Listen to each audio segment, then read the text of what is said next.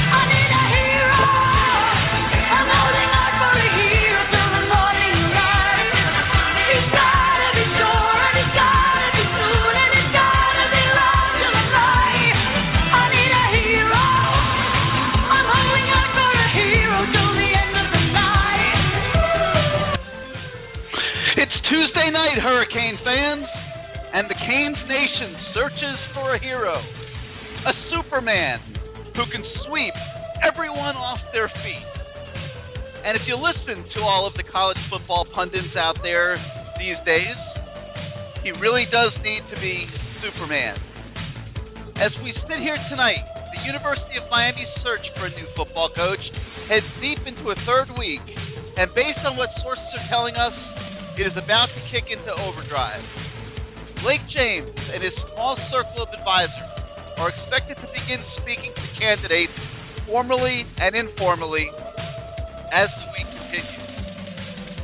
We believe the hit list will include Butch Davis, the fan and booster favorite.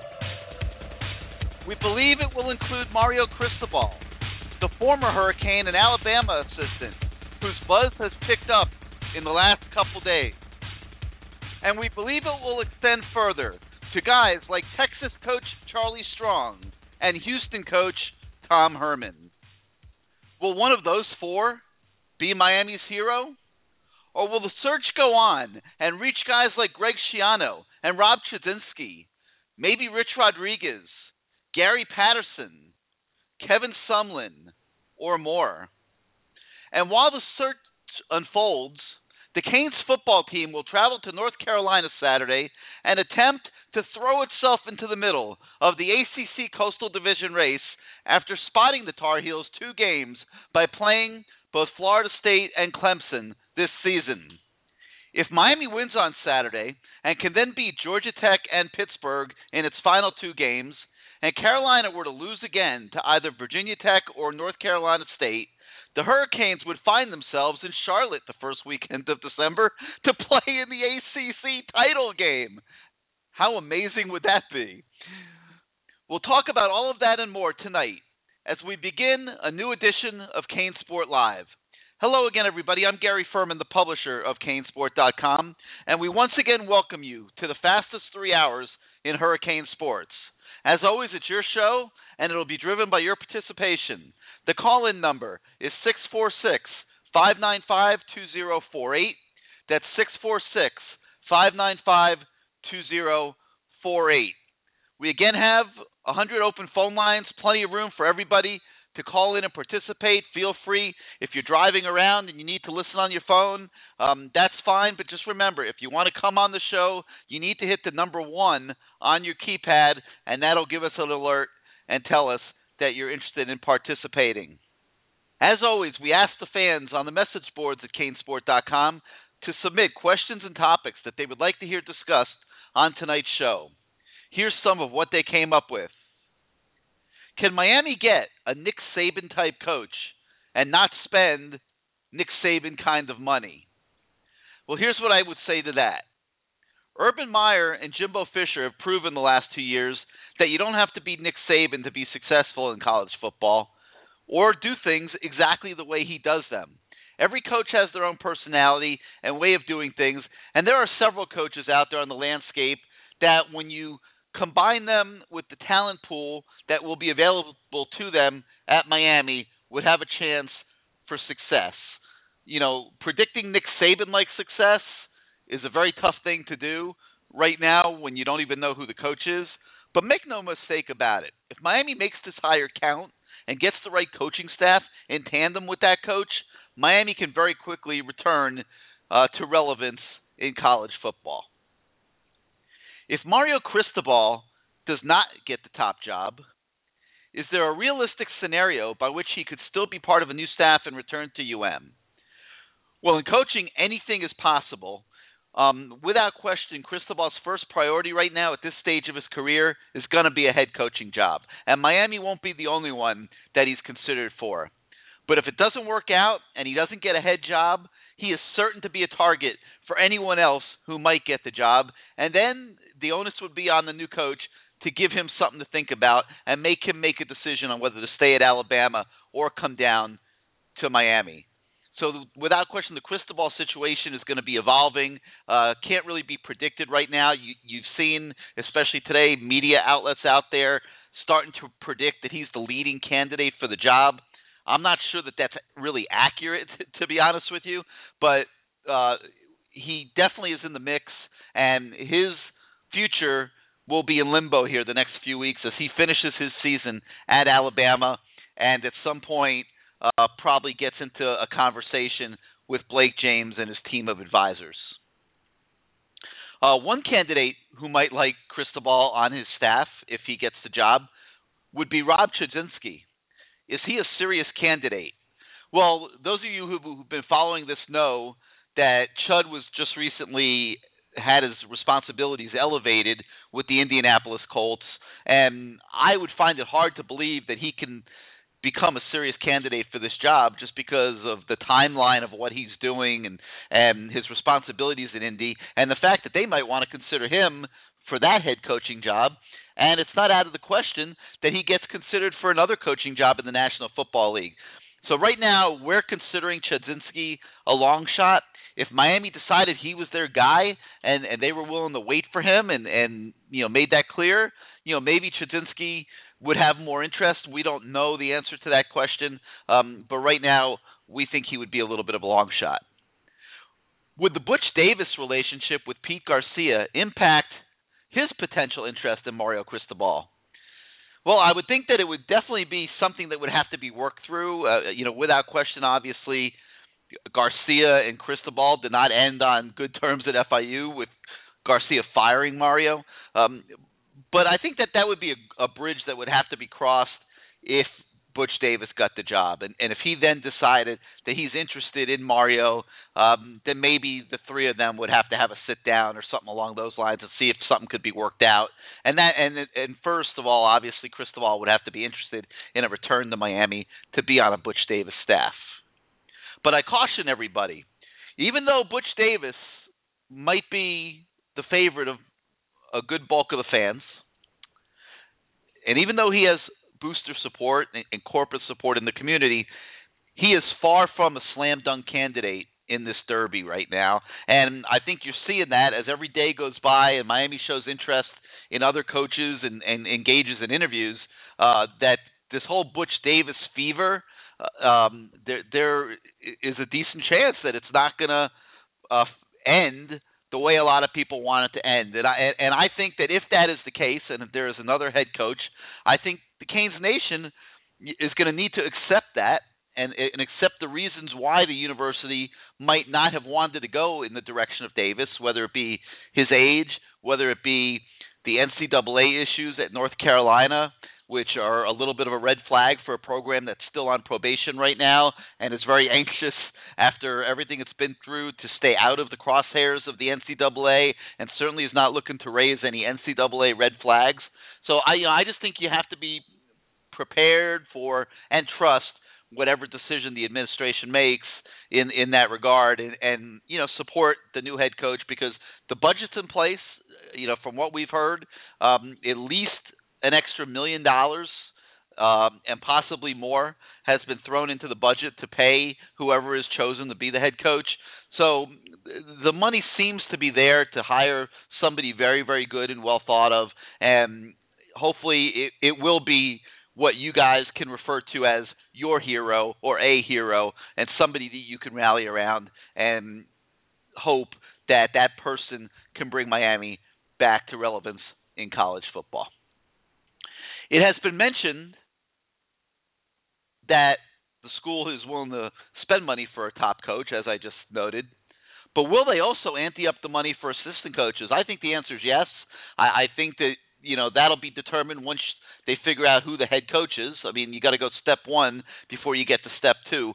But I think there's a willingness and there's an understanding that this is the time for Miami to step up its game. And I think that it's a university institutional decision that's been made from the very upper reaches of the Board of Trustees. And so I think you're going to see a whole different mindset. It doesn't mean that they're going to throw $1.5 million at a coordinator. Just because you're willing to spend extra money does not mean that you have to throw it around foolishly. And that's what people, I think have to separate sometimes. We see so many comments on the message boards and stuff where people are correlating seriousness with the number of zeros next to salaries and how much money they're paying people. You don't want to overpay. Like, for example, Charlie Strong is going to be a candidate for the Miami job. I feel pretty certain of that. But Texas chose to pay him $5 million a year. Okay, was that really necessary? Probably not. That was Texas looking to flex their muscles and beat their chest and say, hey, man, we're one of the kings of college football, and we can afford whatever we want to afford. And, okay, you did that, but you've probably been overpaying them by at least $2 million a year last year and then again this year. And, you're going to probably be on the hook for some money going forward no matter what Charlie Strong decides to do. So, it's more about spending money wisely than just spending money, for the sport of it. Why did Miami fire Al Golden and have a plan to move on with an early hire?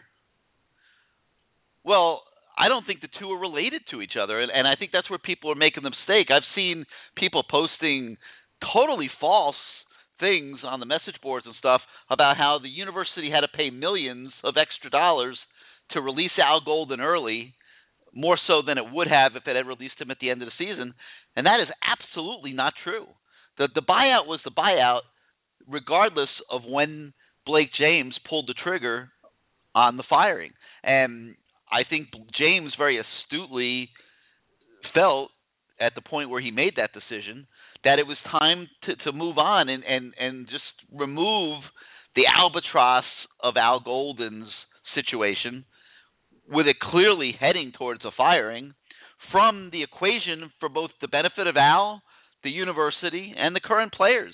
And I think you've seen everyone kind of like take a deep breath a little bit. The team's won 2 games. Maybe they would have under Golden, maybe not. But I think right now you would have to say that the decision to replace Coach Golden was a good one at the time that Blake made it. But that does not mean that he has to rush to judgment on hiring Al Golden's replacement. They're two separate issues, and I think he's going about this search in a very sensible way and taking his time. And, you know, I personally was very glad to hear the rumors this morning that Mike Shula is not interested in being a candidate, because I didn't like those rumors, and there might be some others out there that have been circulating around that might be better than others. But I think, you know, you have to at least have decent hope here as we sit here tonight that Blake James is going to find himself a good coach to hire, and he's certainly not putting a timeline pressure on himself. What about the Football Scoop article today stating that Mario Cristobal is on top of the list at Miami and that other coaches around the country have stated that they want to join his staff? Well, I will say this. Mario Cristobal is very well thought of, and he's very well liked. And I'm sure there's a ton of coaches out there that would love to move to Miami, and they know the kind of recruiting that would take place under Mario's reign, so to speak. And if you're a coach out there who has a passion for recruiting and getting after it, who would love to live in South Florida, you know, you're going to reach out to Mario and say, hey, man, you know, you get that job, keep me in mind. You know, I'll come be on your staff. And I'm sure there is, you know, some of that going on right now. But I personally think that Football Scoop jumped the gun a little bit. I think that Cristobal is in the mix, and maybe the proper language would have been near the top or around the top or one of the top candidates at Miami, and that would have been accurate. But if they're stating that he's number one right now and the guy with the inside track to the job, I think that's way premature. Nobody's interviewed yet, and although I do believe that Mario is going to kill the interview and do a great job just from what I know of him, I think to label him as the leading candidate right now would not be very accurate, and I think Football Scoop might have jumped the gun a little bit there, regardless of whether Cristobal gets the job or not. Well, there's a football game this weekend. What are Miami's chances to beat Carolina? I think they're decent. I think they're going to have to play defense a heck of a lot better than they played against Virginia. I didn't like the effort level I was seeing out there. I mean, Virginia is just a terrible football team, and I guess it really didn't take much. But, you know, you're sitting there and you're having to defend an onside kick that you almost lost in the final minute of the game. And I thought that game was way closer than it needed to be. And I personally was disappointed. What I felt was a drop-off in intensity from the defense that I saw up at Duke to what I saw Saturday at Sun Life Stadium. Miami's going to have to rediscover that passion and intensity to go on the road to Carolina and have a chance to win that game in the fourth quarter. What aspect of the UNC offense poses the biggest test for the UM defense? I think without question it's the run-pass threat of Marquise Williams. I mean, you saw what he did last week in Carolina's game against Duke. He's a run threat. B, I think he had something. I can't remember the number, but he had just a ridiculous number of yards in the first half and just blew Duke right out of the stadium. So, I mean, this is a quarterback that's capable of exploding. They're going to have to do a good job on him. They're going to have to contain him in the pocket. They were able to do that last year. So they've played Marquise Williams before. They know what the challenge is in front of them. And so, I do think Miami has a chance to win this game, but the onus is going to be on the defense to step up and perform a lot better, I think, than they did last week. All right, let's get on with the show. Tonight we're sponsored, as we have been earlier in the year, by Nuts.com. Great website, great provider of snack foods. I'll tell you a little bit more about them later in the show, but we're happy to have Nuts.com back on board with us this evening. Again, the number 646-595-2048. That's 646-595-2048. Hit the number 1 on your keypad if you want to come on the show, and we'll begin tonight in the 770, where you are now live on CaneSport Live. Mr. Gary. Yes, sir. How you doing? This is James. I gave you a call. I was a first-time caller last week. Hey, welcome back. Thank you. I had to rush on what I said last week. It's addictive, isn't it? Man, what are you talking talking about. And this show, I'm telling you, it's the funniest. I go around the country with the team, and all I hear from people, I mean, we've been doing magazines for 25 years, and we've had our website for 15 or so, and all I hear about now is this Tuesday night show. It's pretty funny. Man, it's really addictive. I got to admit, I've been listening for a while. Like I said, I've traveled quite a bit. I've been traveling quite a bit, but now I'm kind of more at home. I've been able to finally call in. But I wanted to go ahead and start with one thing that's funny is that has anybody read anything about Duke this week? I mean, I hate to bring that up, but I got to. You mean Carolina? What we went through last week. And talking about Carolina? Huh? You mean Carolina, don't you? You mean North Carolina? Yeah, that's what I'm saying. Well, no, what I'm saying, if anybody heard any stories, but how that they was behind. They was behind in our game, but they was also well behind in the North Carolina game, and there was no talk about it. But it was all about they lost the game because of some bad calls, of course. And the only reason why I'm bringing it up because I have a couple of Duke fans as friends, and they owe me some drinks because some bets we made that how this week was going to play out, and just say looking forward to them paying up. So, well, I think their coach and everybody else around their program spent too much time worrying about losing the Miami game by bad calls, and they didn't get themselves ready to go play North Carolina, and they just got boat raced right out of the stadium. Thank you. Exactly what that's what caused the bet right there. Is the point I made. 66 points. Imagine 66 points Carolina scored. Right, exactly. Are you kidding me? Exactly to where they were saying that we got shammed by us so bad. It's like the bet was actually that I bet that North Carolina was going to get them down by the same amount of points or even more than what we had them down by, and it happened. And of course, they didn't speak to me for the last few days, and I expect that, but they just need to pay up. And I'm gonna be professional like Mr. D Black, and I ain't gonna say no names, but Reg and guys need to, they need to pay up. So, but moving forward from that, but the game this weekend, man, I enjoyed it. The defense did not show the energy. I want to piggyback on what you said. Defense didn't seem to have the energy that they played with the week before, but I think the offense, Brad did a great comeback game, and I'm sorry, I got to say it, but Mark Walton, I love that kid. That kid is amazing to me. I love to see them both on the field together. Not no knock to Yerby, of course, but I love to see Mark Walton. He just brings that energy. He gets in and does what he has to do. And did you see that lick he put on that linebacker crossing the goal line? Yeah, the only thing those two guys are missing, Yerby and Walton, is speed. If they had breakaway speed, they would both be just unbelievable running backs. I think they're good running backs, but I personally think that in recruiting this year, Miami needs to raise the bar a little bit at the running back position and look for more of a franchise running back, maybe even than what's on the board right now with guys like Travis Homer and Zach Moss. I think that that a new coach coming in needs to reach a little higher at that position. And the one thing I like is just that to me, and I like both, but one thing I do like about Walton is he cuts quicker. He takes that one step and goes a little bit faster. And I like that. Yes, and he doesn't have the breakaway speed, but really with him just being at his age that he is, I'm not expecting him to really run away from too many people that's on the starting defense of any school because they're going to catch him because he's just young. But, I mean, I just love it, and but the running backs really get faster. I mean, I guess, Gus Edwards got a little bit faster from year one to year two, but they don't typically get a lot faster.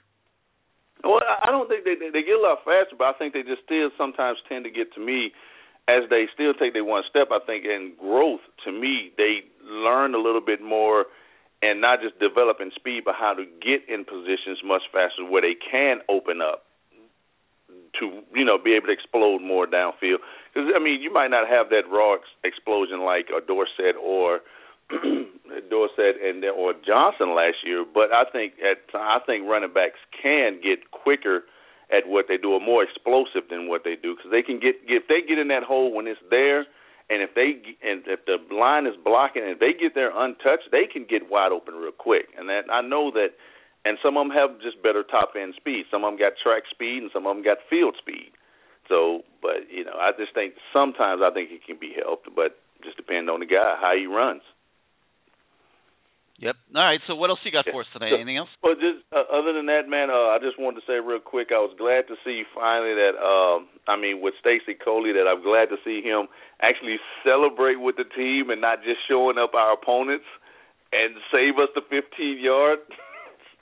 And on the coaching situation, I just wanted to say, I know I called and I said last week that I was a Butch Davis fan. I didn't get to elaborate on it, but I like Butch, but I wanted to say also I wanted Butch to get it, but I think Mario Cristobal is the future. If those two could come there in some kind of way. Krzyzewski, after this week, what he had in Indy, I think he might be off the board. I think Indy's going to probably do what they can to keep him there. So, but other than that, man, those are my two. I think those are top candidates, Butch or Cristobal. Won't be upset with either one. And that's it. But if you don't mind, please keep me on hold, and I keep listening. All right, and don't sleep on one of the other guys I mentioned too, by the name of Charlie Strong. He's another one that could right, get in the mix here. Right, and so it just depends on how that deal will work, Yep, you're right about that. All right, hey, thank you for being part of the show again. Give us a call next week. All right, you have a good one, man. You put me on hold. You got it. All right, 646-595-2048 is the number. 646-595-2048. Remember to hit the number 1 on your keypad if you want to come on the show. Let's go out now to the 757. You're now live on CaneSport Live. What's up, Kane? How you doing, man? It's Kane1. How you doing, buddy? What's up, Kane? You've been stirring it up quite a bit on the message boards.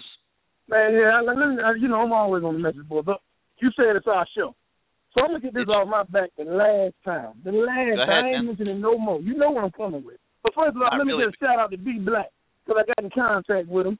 Let me get a shout-out to Warren Zero and Honey. Talk to all of them on the phone. All these people out there that keep talking that mess about me, call me. A real man talk. That typing mess on the computer, that ain't nothing. Okay. Now, I know you don't know, but I'm just going to say it because people get on me. And I ain't making no more on the board. I'm done. Ain't but 3 games left. But I feel, and I just heard the young man say, Walton did do good. And you hear me. Neither one of them got breakaway speed. But like Warren Zero said, can we just get him to get 5 carries or even punt returns or kick returns? He did 1 kick return against Clemson. And I ain't going to elaborate long on it, but the man has been there 2 years. They messed up 1 year. That was golden. Now this year, I remember your boy said at the beginning of the season, short yard and he'll get a couple carries. He still ain't got them. In the Duke game, he didn't get it. And whatchamacallit fumbled the ball. What is it, Gary? You got to know something. My first question is, what's the obsession? Why aren't people? It's not an obsession, Gary. It's give a man a chance. Jake O'Donnell. It's not an obsession. It's give a man a chance. You know why? Because in fall ball, go ahead. I mean, let's worry about the 4th string tight end. Why isn't Jake O'Donnell getting more reps? I just don't get it. I mean, obviously he's not. No. It ain't about getting it. It's about talent. It's about what I saw in fall ball. Hold on, in fall ball, you didn't even report this, Gary. You didn't report nothing. I went inside to you, and they were reporting how good Gray was doing. The first day he put on pads, he was running. It's a bunch of BS. It's a bunch of fake fans around here. And we knew he was not going to play. We knew it. He was the 4th running back in training camp. We knew he wasn't going to play. When Gus Edwards got hurt, he moved up to number 3, and he's still not playing. What we were doing, right? Walton, all right. You'll be okay. But if he's right there, why not run him? Nobody's making sense to me. Play everybody. Mark Walton's only getting 9 game. That's a lie, because Golden be blowing everybody red shirt. Look at your boy Caden. He played 2 or 3 now. Oh, wait. All right, that's a whole. He can't play everybody, right? He wasted scholarship. One debate at a time, okay? I agree with you on the red shirt issue. You know that. Okay, new coach. I told you I'm done with it. I ain't got no more to say with that shit. I'm done. Like I said, new coaches see everything. Maybe I'm blind. Now, with coaching, it's not a matter of no way. You can only play so many guys. Okay, I'm done. I'm good. I told you I'm good, baby. I'm good. Let me ride. I'm done. We'll wait till a new coach. Man, do you really think we should hire Cristobal if they do with a 27 win and 47 losses? Do it make sense? We just got rid of gold. Let's talk about that for a minute. They may or may not hire Mario Cristobal, obviously, okay? He clearly is one of the top 4 or 5 candidates that they're looking at right now. Maybe he gets the job, maybe he doesn't. But the thing that people must get over is his record. I mean, like, put in perspective what he inherited at FIU, a program where everybody was on basically academically ineligible. They had no football facility. They had no weight room. The football team was lifting weights literally in a closet in the basketball gym. And I know that's true because I personally saw the closet. I couldn't believe what I was looking at. Okay, you have no idea. Seriously, right, I don't. How bad I don't have no that idea. program was when he took that thing over. Okay, so people got to stop using the record as a reason to wait. Let me talk for. You're using the record as a reason for disrespecting the guy, and you're not right for doing that. Now let's look at the record in depth. Okay, first year, right? Year Kane. Okay, listen to me. Man. Go ahead. Listen. Year 1, 2007, 1-11, a total disaster, right? The next year, they won 5 games. Okay, the year after that, they won 3 games. Okay, so things aren't looking great, right? Now, year four, when they've had a chance to recruit, okay, you got up to I think it was 7-6. Yeah, 7-6, and they went to a bowl game and they won the Little Caesars Pizza Bowl. Now, let me point something out. They did better than us then. No, listen to me. No, it has nothing to do with the record. That's what I'm telling you. FIU was playing at least three money games every single year. So they had 3 losses before they even started, including those couple years when they had a decent team and they went 8-5 in 2011 and went to the Beef O'Brady's Bowl. So he went to back-to-back bowl games with FIU, had totally turned that program around. Now, in 2012, it all fell apart. And if you want to look at something from a negative point of view, I think that would be what you have to look at, would be that 2012 season. What the heck happened? Why did they take a backward step? From 8-5, yes, sir. From 8-5 back to 3-9, and so, but everything else that has to do with the record is just not a fair analysis because they had nothing. You're right. But the last 2 years, they fair. They real fair. To go 8-5 and 3-9, something was wrong. But that's almost like gold. Since then, he spent 3 years at Alabama under Nick Saban. And is this a good enough pedigree at this point of his career to get the top job? We'll find out over the next couple of weeks. I do not believe the Football Scoop report today that he's the top candidate right now. I don't think that's accurate. But he's definitely in the mix. He's going to get an interview, and I can tell you he will blow the interview away because he's that type of guy. He's that intelligent. He understands the Miami program. He understands what it needs, and he's going to walk in there, and he is going to wow Blake James and his advisors. I can tell you that without question right now. You got that. But you know what, if I was the DOT, if I was the big boy, and the way the fans and some of the big money people, they saying they want Butch, I care what they want. Because if Butch don't do it, ain't a damn thing nobody can say. Fans can't complain or nothing. But if you go out here and say Cristobal is the man, and a lot of high school coaches I believe really say he's the man, he's the future, I ain't got nothing against him.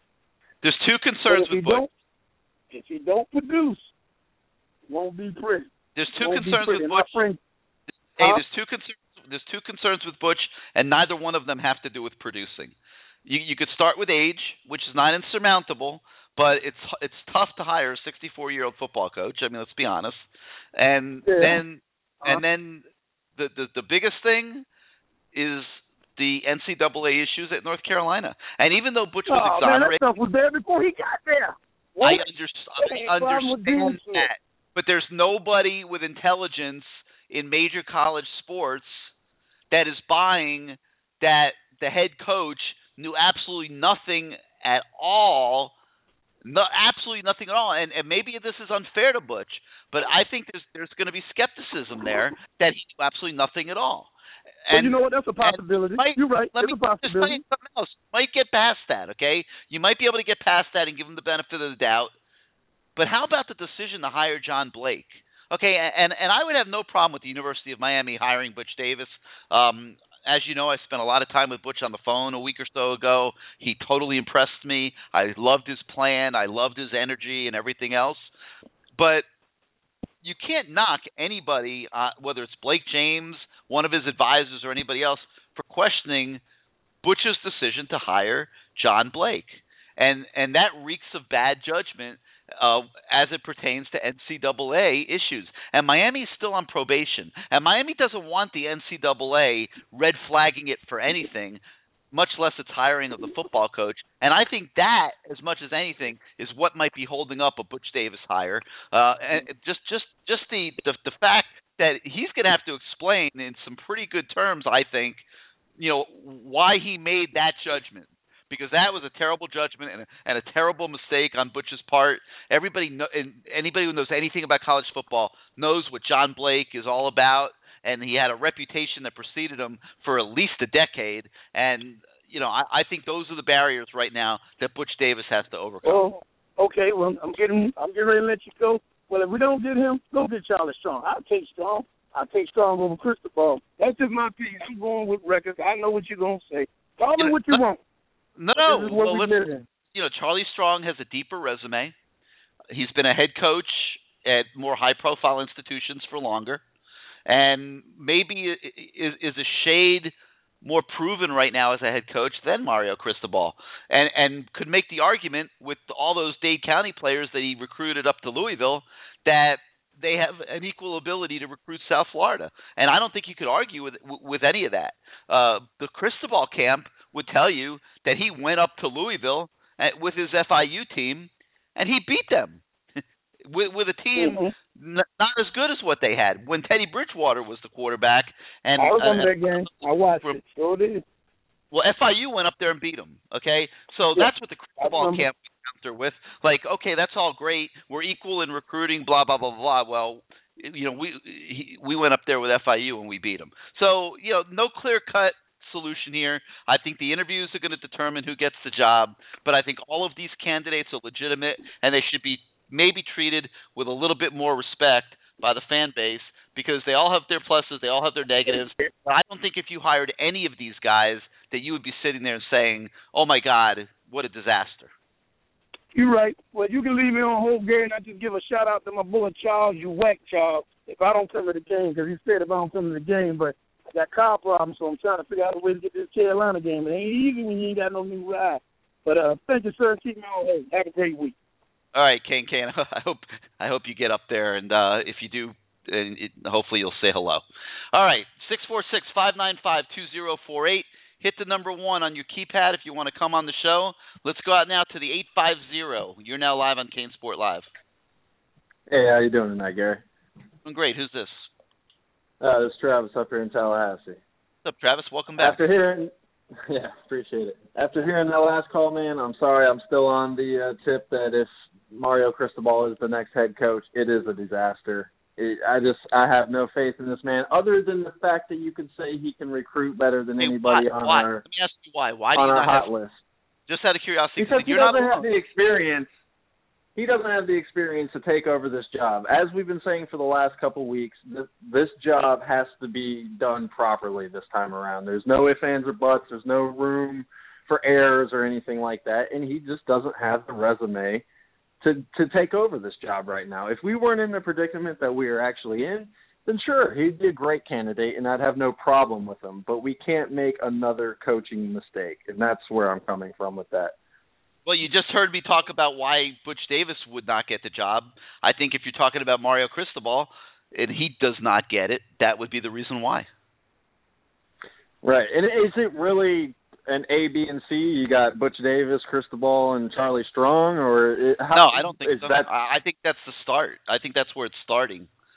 I think it could end somewhere else. I think there's just a good chance that it could end somewhere else as one of those three gets the job. Right. All right. a different topic. I kept reading all week long. I just want to get your opinion on it. Duke Johnson not being allowed into the game because of a backpack. What happened there? What's the true story? Well, it's stupidity, but I blame Duke is just as much to blame as anybody. I mean, who thinks they could just show up at a stadium and talk their way through the door? I mean, you have to arrange for tickets. You call in advance. You say, I'm coming to the game. They leave you tickets at will call, or they leave you a credential or whatever they want to leave you. And, I mean, there's multiple places they could have left it for him, whether it be at will call, whether it be at the entrance where recruits go. I mean, I find it hard to believe that Duke went to where the support staff for football is sitting, waiting for recruits to come to the game, and that he went to see them and they said, hey, Duke, you can't come in. So honestly, I blame Duke for this whole thing, and he shouldn't have tweeted about it either and made the university look bad, because there is no way that I'll believe that if he had done either of these things that I just spoke about, that Duke Johnson wouldn't have been allowed in that game and wouldn't have been treated like a king. Well, are we allowing players back on the sidelines? No, they don't. Now have the Golden's players gone? They don't have players on the sidelines, right now, and I think a lot of that is because of the problems that they had with the NCAA and stuff like that, and they're trying to limit some of those situations. Maybe you'll see it return in a controlled way in the future, but the problem is if you let one down there, you got to let them all down there, or they get offended. And they chose to instead create a hospitality area up in the club level for those players to hang out and eat and drink and have a good time. And I personally don't have as much of a problem with it as some people have. I don't think you could have 50 former players running around the sideline in the bench area. No, but I mean, you could definitely have a rotation or something like that. I mean, that's one of our biggest selling points, especially in that stadium, I mean, at least to have the camera focus in on them. There's ways to do it. Honorary captains each week, maybe 2 or 3 honorary captains. Every time I see one of them, it's Clinton Portis. It's like he's the company man. Okay, we're going to put Clinton Portis there. I understand last week he was going into some Hall of Fame. The only reason that was the case was Clinton Portis had a media credential last year because he was working for the ACC Digital Network. He's not working with them anymore. You haven't seen him on the sideline this year. But no, he was not. Right, except for that last game, yeah. He was not getting preferential treatment, right, because he got honored. But he was not getting preferential treatment as an alumnus. He was a member of the media, believe it or not. Okay. Well, that makes sense. All right. I was wondering about that. I'm like, why is every week I see Clinton Portis down there and there's nobody else standing there with him, just him throwing up a U. All right. Well, that's pretty much all I got for this week, Gary. All I really got to say is please no crystal ball. And hearing you say that Chud is pretty much off the board too, that was a blessing. If we can just get Shiano on that same page, it'd be a great day. Go Butch Davis. You got it. Thanks for being part of the show. All right, I got some breaking news for you guys here tonight. We were just talking about the running back recruits, and I was telling you that I felt like they need to upgrade their recruiting at that position. Well, we've learned that Zach Moss has decommitted this evening from Miami. I personally don't think that that's a big negative. And I'll tell you something else. The Pulley kid that decommitted, I don't think that that's a big deal. I do think Uchi is a big deal, and I think Amon Richards is a big deal. But I also feel that when the new coach comes in, he's going to have a chance to re-recruit both of those kids, and that there's a chance that those two could end up back in the class down the road. But so Zach Moss has decommitted. That leaves just one running back left on the board, Travis Homer, and I think that's a great thing because it allows the new coach to go out and find himself what hopefully will be a big-time stud running back, which I think this program needs in this recruiting class. All right, moving on. Let's now go out to the 773. You're now live on CaneSport Live. Of course. Hey, Gary, it's Billy in Austin. How are you? Hey, what's up, Billy? What's going on in Austin? I've been talking about your boy Charlie Strong here tonight. I think he's going to be a very serious candidate for this job. What are you hearing there? I tune out all the UT stuff for the most part. On that note with him, some would argue he's never done anything much without Teddy Bridgewater. What are your thoughts? I would agree. I mean, there's issues with all these candidates, and none of them are absolute guarantees. But here's what I do know. Whether it's Butch, Cristobal, or Charlie Strong, you have three guys that would kill recruiting in South Florida. And Charlie Strong, I think, would put together a phenomenal coaching staff. I think he would take a run at Cristobal if Cristobal doesn't have a head coaching job. But even beyond that, I think he would put together a very good coaching staff, and I think he would have a chance to be very successful. I think he would kill recruiting in South Florida, and you would have a lot fewer problems of guys leaving town than you've had here the last 5-6 years. So, concern in terms of his coaching pedigree as a head coach, but he's an experienced guy. He was a defensive coordinator in the SEC for a long time. He's been a head coach now, I think, 6 years? And, I think you have to take him very seriously. I agree. I think kind of like a couple callers ago with Mario, looking at the record, Charlie just does not fit the Texas job. There's a lot more to it than just X and O's, and I think that's what he does best. He doesn't like the Longhorn Network. He doesn't like dealing with the boosters, and I think that could be a positive at Miami. I don't know how it is at our end, but I know here in Texas, everyone wants to say because that's the Texas culture for you. Well, I think the biggest thing there is that's a 5-year rebuild at Texas, and they're not going to give him 5 years, and he knows it. So yep. he might as well get out now. Sure. Let's kind of shift to the Butch. I know you addressed it in detail. I've listened to you. The program has failed miserably on their last 3 hires. The safest thing would probably have to be Butch Davis. And looking at it from a macro level, put fans in the seats the quickest. Does the administration have a good glimpse how bad the fans want Butch Davis? Oh, there's no question. I mean, how could they not have a glimpse? I mean, they know they see the polls. He's trending 70% on the CaneSport poll. Which I think is obvious. I know I'm biased, but I mean, I think the fans that we have on CaneSport are the best fans out there, and he's got 70% of the vote in our poll. So I mean, they see it. They know how much support he has. The boosters, the top money people in the program, the 3 of the top money people in the program are all lined up behind Butch.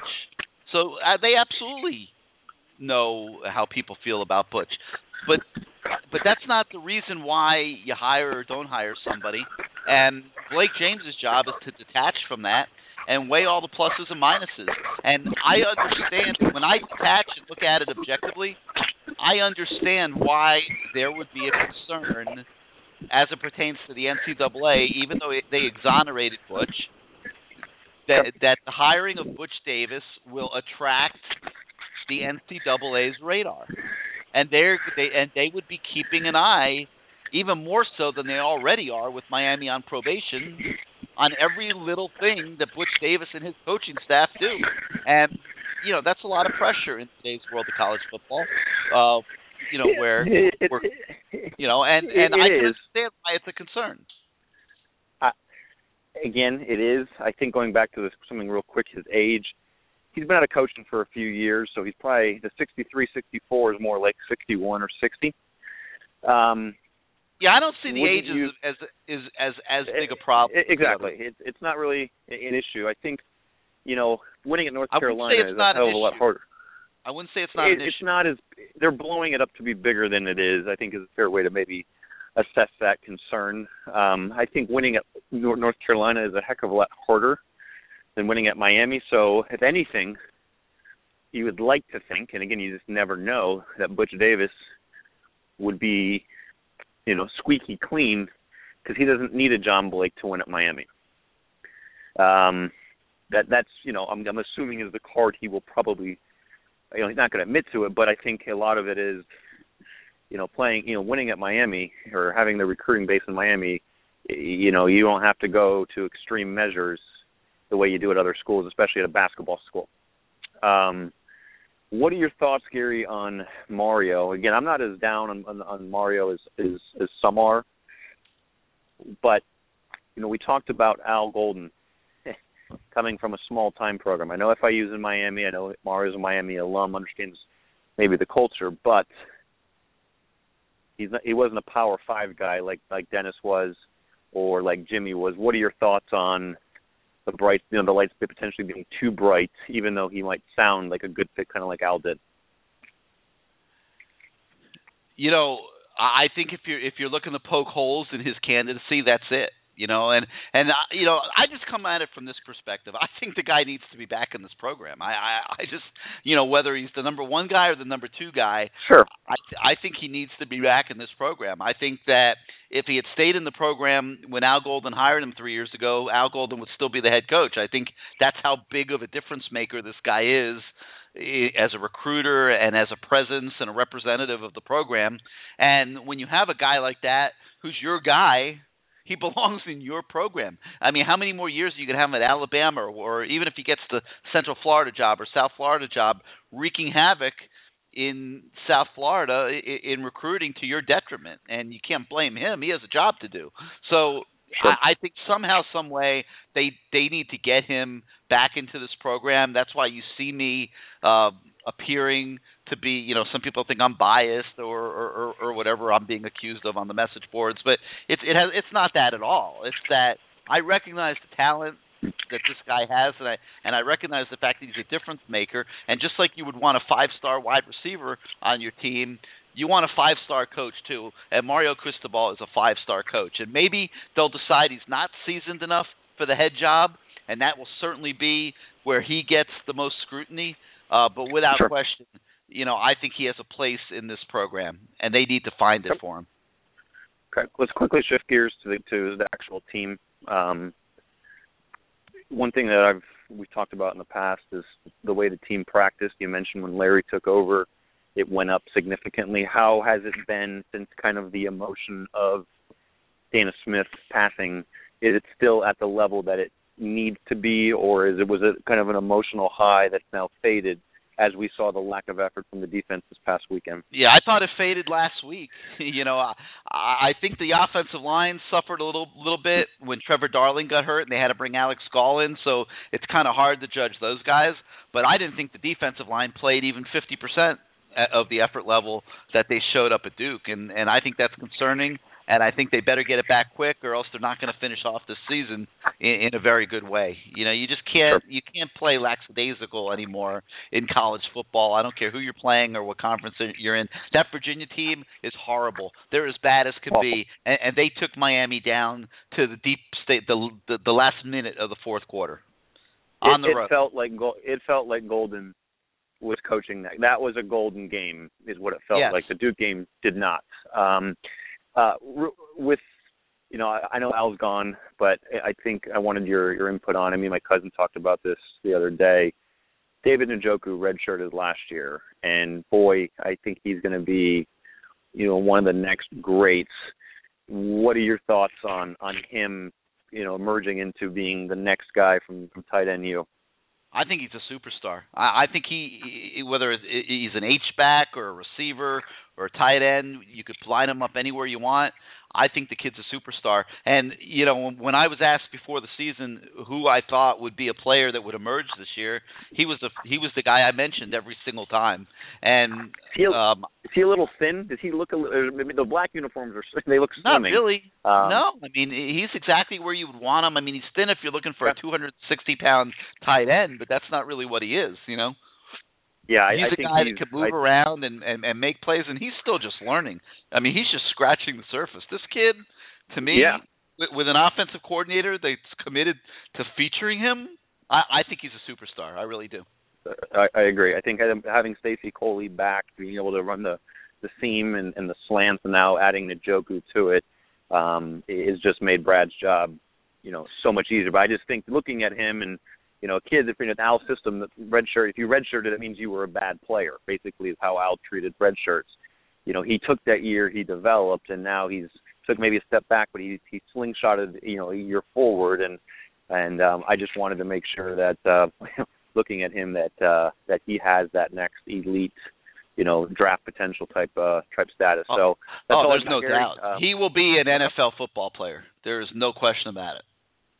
Great. Well, that's all I got. If you could put me on hold, that would be awesome. You got it. Thank you, as always, for being part of the show. Yep. All right, 646-595-2048. Hit the number 1 on your keypad if you want to come on the show. Let's go out now to the 240. You're live on CaneSport Live. What's up, Gary? This is D Black. Hey, what's up, D Black? How you doing this week? I'm good. Yeah, let me get a shout out to my man Kane. We've been conversating on the telephone. How's that been going? Has it been friendly? Of course. I mean, he likes me. We enjoy each other's conversation. It's nothing. It's friendly. It's not. You know what I'm saying? No malice. It's friendly. That's my guy right there. He's even gonna donate, $25 to my son's GoFundMe page because my 9-year-old, his team advanced to play for a national championship down in Kissimmee, Florida in December. So he's even gonna make a donation of $25 for the cause on my GoFundMe page. So I appreciate that, Kane. But you don't have anybody to give him a ride up to North Carolina this weekend, do you? He's looking for a ride. Nah, I don't have anybody that would give him a ride. If I was closer to him, then we could make the ride. We could make the ride together. I got you. All right, what you got for us? What's your wisdom this week? Just a few things. David Njoku, he's going to be an absolute monster. He's too big. He's too big for line. He's too fast for linebackers, and he's too big for safety. So they need to target him as much as possible. He reminds. And don't get it twisted, everybody. Don't get it twisted. I'm just saying his body looks like a young T.O. If you look at his body and how he's built, he looks like a young T.O. He doesn't have that kind of speed, though. I think he's more like a young Kellen Winslow, personally. I mean, yeah, he could be in there too, but if you remember how Terrell Owens came into the NFL, he reminds me he's not as tall as T.O., but his physique is just like, Kellen Winslow was a well put together tight end. So either or, it's apple or orange. Either or, they're both great players. But I think he's going to be truly dynamic if they target him more. The running back position, we definitely need a back with breakaway speed, Gary. We definitely need that. We definitely need that into this program, like you said. I'm going to piggyback off of that. And I understand what a lot of people are saying as far as wanting to see, Tyron Gray get a couple carries. I understand it to a degree. It's like you never know what the young man can do unless you put him in the game. But the coaches know. They're in practice. They have practice every day. So my question to you and the coaches would be, so what are you going to do with this young man? Is he going to sit the bench for 4 years, or are you going to find a position where he can excel and help the team? See, because that's where coaching comes into play, Gary, which we do not have. If you have an athlete of his caliber, then you need to see what he can do. Maybe he can help you on the defensive side of the ball. You know what I'm saying? Maybe he can play linebacker for you or strong safety for you. But it's all about being able to have that eye for talent and evaluating that talent like Warren Sapp. Warren Sapp was a tight end when he first came to the University of Miami. He wore number 84. But they said, you know what, young man, you may do best putting your hand in the dirt. And they switched him to D tackle. And look what happened. He's a Hall of Famer. So you got to have that eye for talent. Jimmy Johnson used to do it all the time. Take safeties and make them linebackers, take big linebackers and make them put them on the D-line. So we're going to waste these guys' the new coach is going to have to evaluate that when he evaluates the roster. When a new coach takes over a program, I don't have to tell you, he's going to sit down and he's going to go player by player, and he's going to have to evaluate all these guys, he and his staff. And go ahead. No, go ahead. Oh, I said you're absolutely right. He's going to have to evaluate it. Now, my question is, say if Gus Edwards would have never got hurt, right? Say if Gus Edwards would have never got hurt. Would all three of those backs be getting play? Gus Edwards, Walton, and Gilby?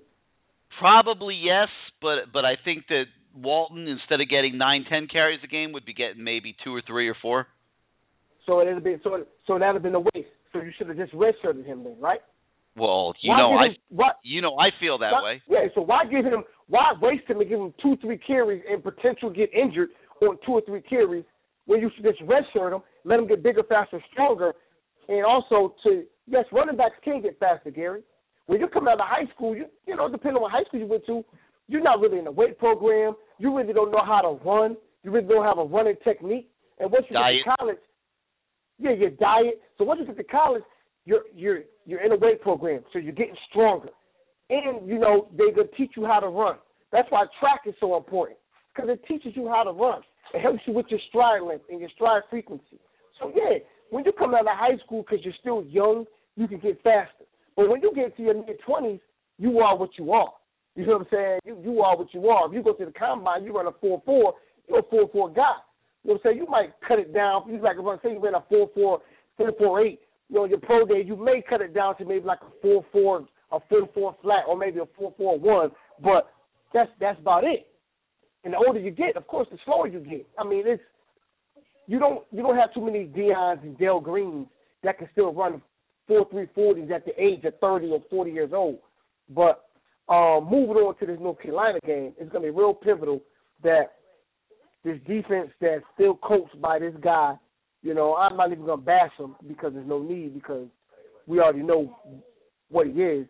It's going to be real pivotal that he puts pressure on his quarterback and does not allow his quarterback to stand back there. These D linemen to maintain their lanes, because if not, he can also hurt us with his feet. Yep, so no doubt. It's real pivotal.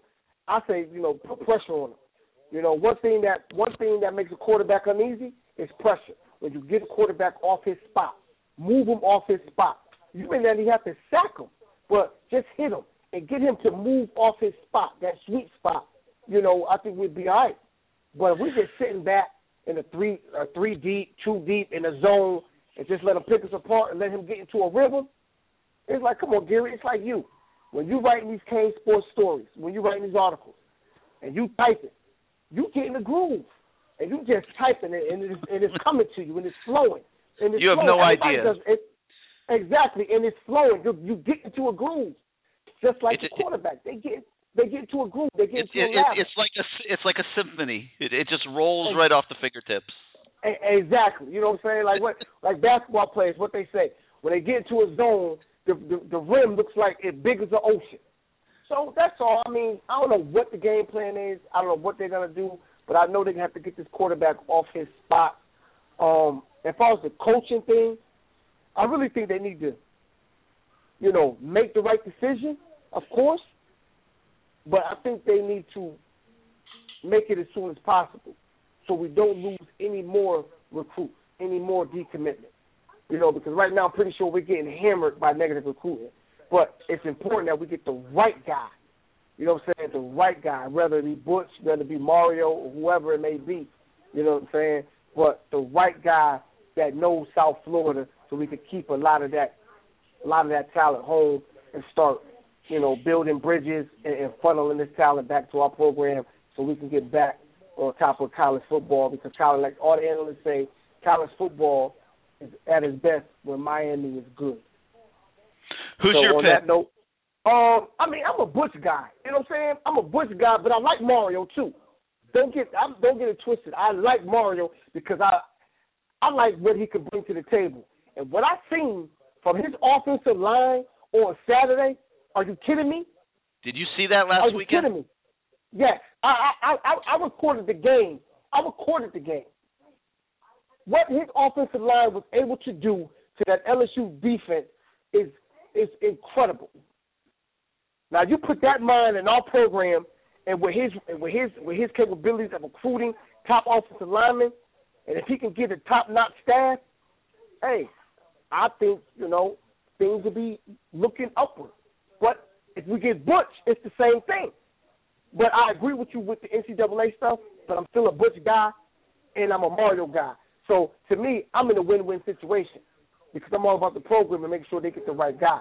You know what I'm saying? I think we'd be cool which anyone we choose, Gary. To me, I think we'd be fine with either one because I really think Mario has grown since FIU. I think he has grown as a man and as a coach, just being at Alabama and just being able to watch the game and see how the game has evolved and developed. So we'll see. We'll see. I just hope they hurry and make this decision so we can start recruiting and build this class back up and keep the ones that we got and try to go out and get some more 4- or 5-star guys.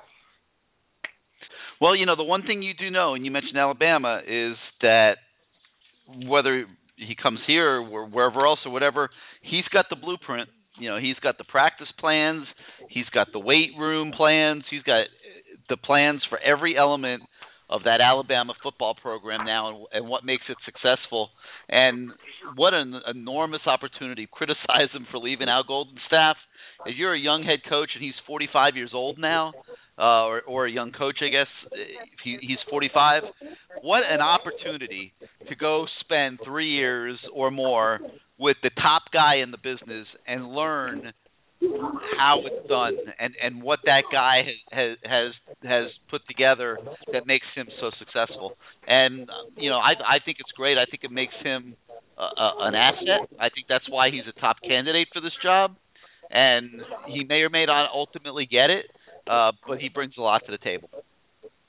And I got one more. You're right. I got one more question for you, Gary, and then you can put me on hold and you can answer the question. Out of all these recruits that you've been interviewing or that's been interviewed and saying they would like to see Mario Cristobal get the job, and a lot of these recruits that aren't committed to Miami now, mind you, talking about the ones that aren't committed to Miami, that are saying they would love to see Mario Cristobal get the job. Say he does get the job. Do those recruits commit to Miami? And you can keep me on hold, and I'll listen. And KK, appreciate the text that this got from you, baby. Waiting to see that $25 donation on my GoFundMe. All right, Gary, keep me on hold.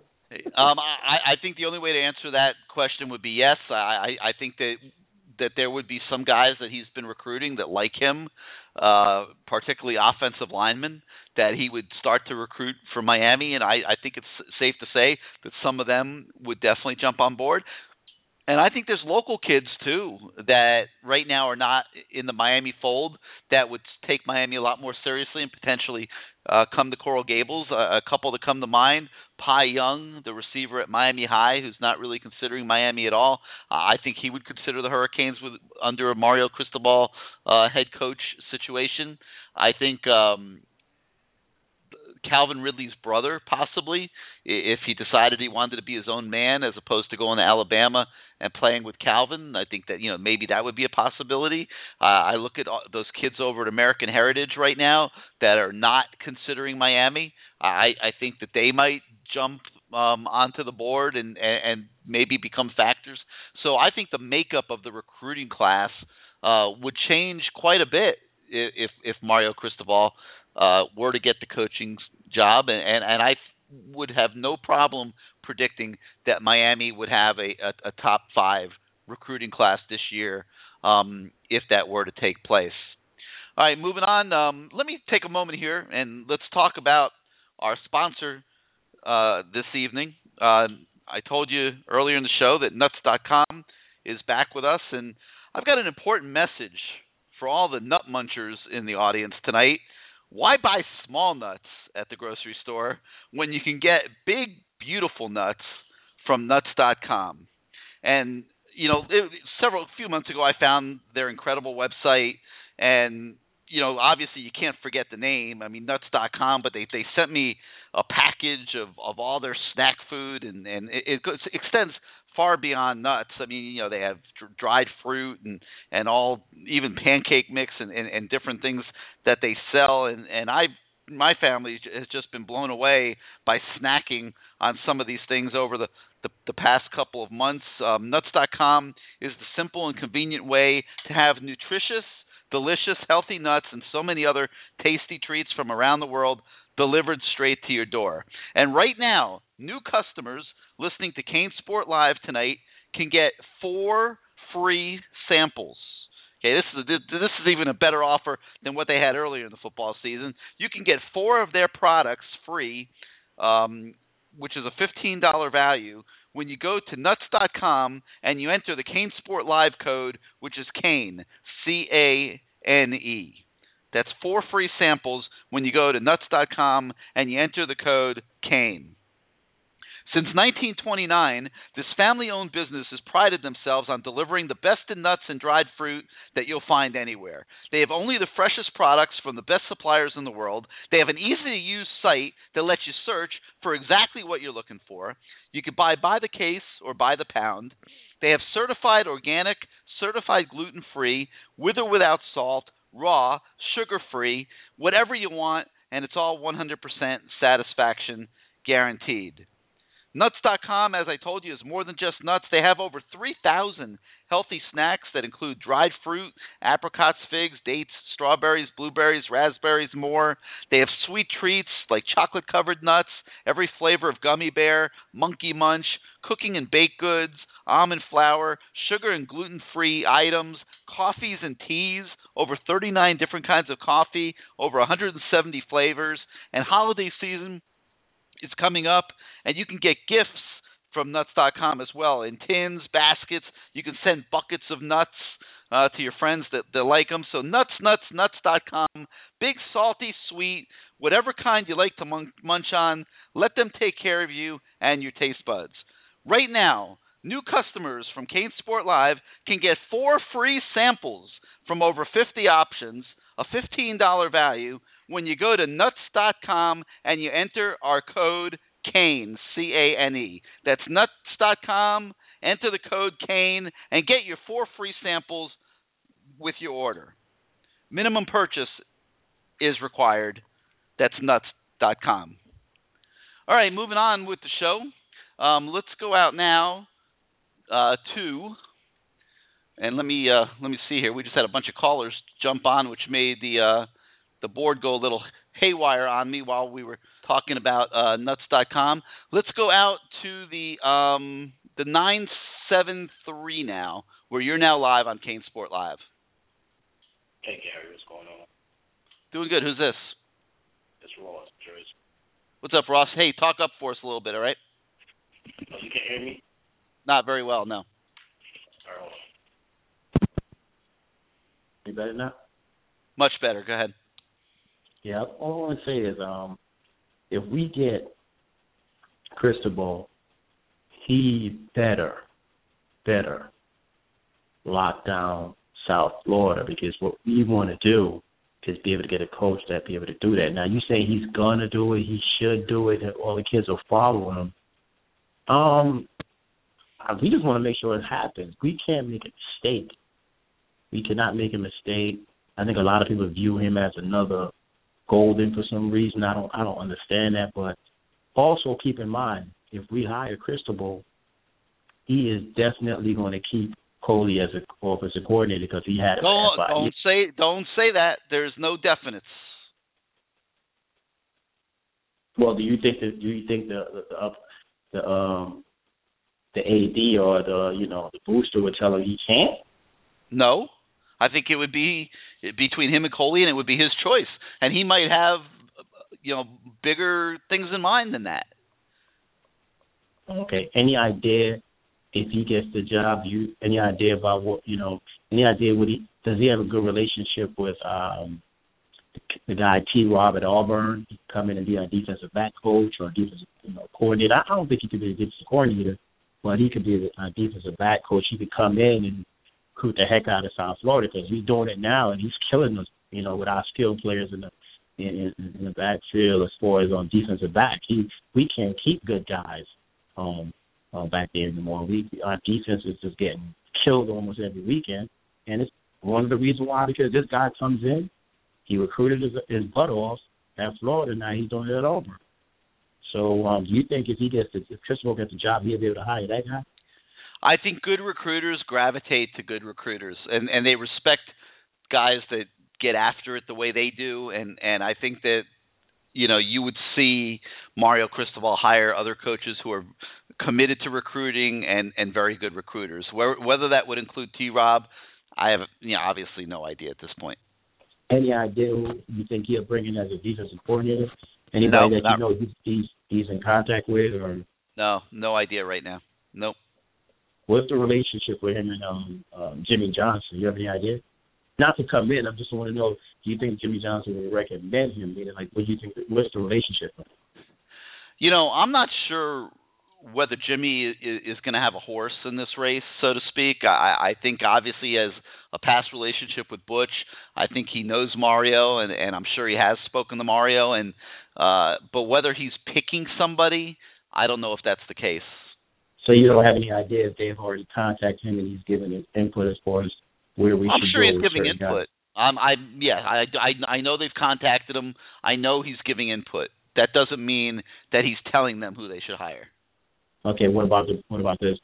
Do the boosters, the AD, do you know if they like Kevin Beard, or you think we're going to be able to keep him on staff no matter who we hire? I think whoever the new coach is going to have the opportunity to pick a staff, and I would not expect too many people from the current staff to get retained. I mean, maybe really? one or two. Yeah, I don't think any new coach coming in is going to have his guys. He's not going to be looking to retain the coaching staff that failed before. Well, let me ask you this. Let me ask you a better question in a different way. Who do you think? I know you got to see these guys for the next 3 weeks, possible 4 weeks, before we go to a ball game. But you're not being discouraged, saying anything bad. But with the new guy in charge, who do you think he might go? You think he might keep Ice? Do you think he'll keep Kevin Beard? Who do you think he might keep on staff? I would think Ice and Larry Scott would be the two top candidates to get retained. Just guessing. Looking at how they might look at it, I would think those two guys. All right, just one more question. Three guys, possible 4. Can you just give us as fans, as diehards, give us 3 guys or 4 guys, no matter who get hired, that you are on staff or you the head coach, that you must get 4 guys. 4 guys that you're saying. I'm not trying to put you on the spot. I'm just saying 4 guys. You talking about recruiting? Yes. The guy you talking about guys that are on the commit list right now? No, 4 guys that's not on the commit list. Oh God, we should just go there. I mean, that's not a good question, because I could go to the top of the Rivals 100 and pick the top 4 players in the country. No. I don't mean as far as outside of our neighborhood. I'm saying somewhere between our neighborhood, we could venture up all the way up to Tallahassee or wherever you want to go in the South, but 4 guys. Well, I mean, I would look at a few guys that are on the commit list right now that you got to keep. I think that's a better way of looking at it. I think you got to keep Jack Allison. I think you got to make sure you keep Sam Bruce. I think you got to keep Shaq Quarterman. I think you got to try to keep Zach McLeod. And I would maybe I would throw a 5th in there and include Joe Jackson. Okay. Well, I think those are the creme de la creme of the recruiting class right now. Beyond that, I'm not saying other guys aren't good players, but to me, those are the guys that you absolutely don't want to lose. Okay. Well, I also think just to give you a little heads up, I hope you don't leave. You might think I'm talking crazy and I'm out of my mind, but everybody, like as usual, are big time tied in right now. But they better do a good job of keeping him, make sure he doesn't transfer and go back to Rutgers or another school. So you talking about Njoku? Yeah. Why would he leave? I'm just telling you. I'm from Jersey, so why I'm saying that. He would have to go sit out a year. I know, but what I'm saying is he's also getting a lot of overshoots too, because he has a younger brother that's in the state that's very good also. Look into that, Gary. I'm just giving you a little small information. I'm not saying he's going to leave, but there's going to be some attempts to get him to leave, is what I'm trying to tell you. Yeah, there's going to be some. He's got a great future here, and he's had a good year, and I don't see any reason why that would happen. Okay, I'm just giving you a little tidbit. I'm just not telling you. All right, man. You got anything else tonight? No, let's keep me on hold. All right, man. Thanks for being part of the show. All right, 646-595-2048, 646-595-2048. Hit the number 1 on your keypad if you want to come on the show. Let's go now to the 754. You're now live on CaneSport Live. What's happening, Gary? How you doing? It's Jerome. Hey, what's up, Jerome? How you doing? Hey, man. Blessed, man. Hey, Gary, I'm gonna tell you something. Mario, I know he has a lot of qualities, but the thing that where I would say he dropped the ball. He should have taken that Pittsburgh job, and that would have given us a good barometer of where he is as a head coach on a different level on the in college football. In D1. Hindsight is 20/20, and without question, as we sit here today, you're right. But back then, I think you're looking at a situation where he was on top of the world. Everybody was coming after him. He was the hot name, and probably I had some concerns about Pittsburgh, and talked himself out of pursuing or taking that job. And I would agree with you; it was a mistake. Yeah. I'm just saying to look at him as far as the guy. I'm with Butch. I'm still in with Butch. And I tell you what, Gary, when they bring up the John Blake thing, Butch just got to meet him head on about it. That's all to it, man. And thing about the thing what you were saying in your article, I was at the game Saturday, and it looked like Golden was still there attendance-wise. I mean, it was close to being a mausoleum. It's bad. It's just bad right now, and it's not going to be any better at Georgia Tech, which they made a 12:30 kickoff. It's bad. And this program needs a shot in the arm. It needs a new coach to come in and rally everybody together and just change the whole temperament and mindset of the fan base. And I think that's what they're trying to do, And the guy who brings instant credibility to that, and I believe will impact that right off the bat, is Butch Davis. I think he would impact that because we're connected to the success of the past that he has. Okay, he's a little older, but he can handle that, getting younger staff or so forth. And the thing about Gary, the John Blake thing, okay, was a mistake. Why, however you want to explain it or whatever, but still, I mean, it's certain stuff, Gary.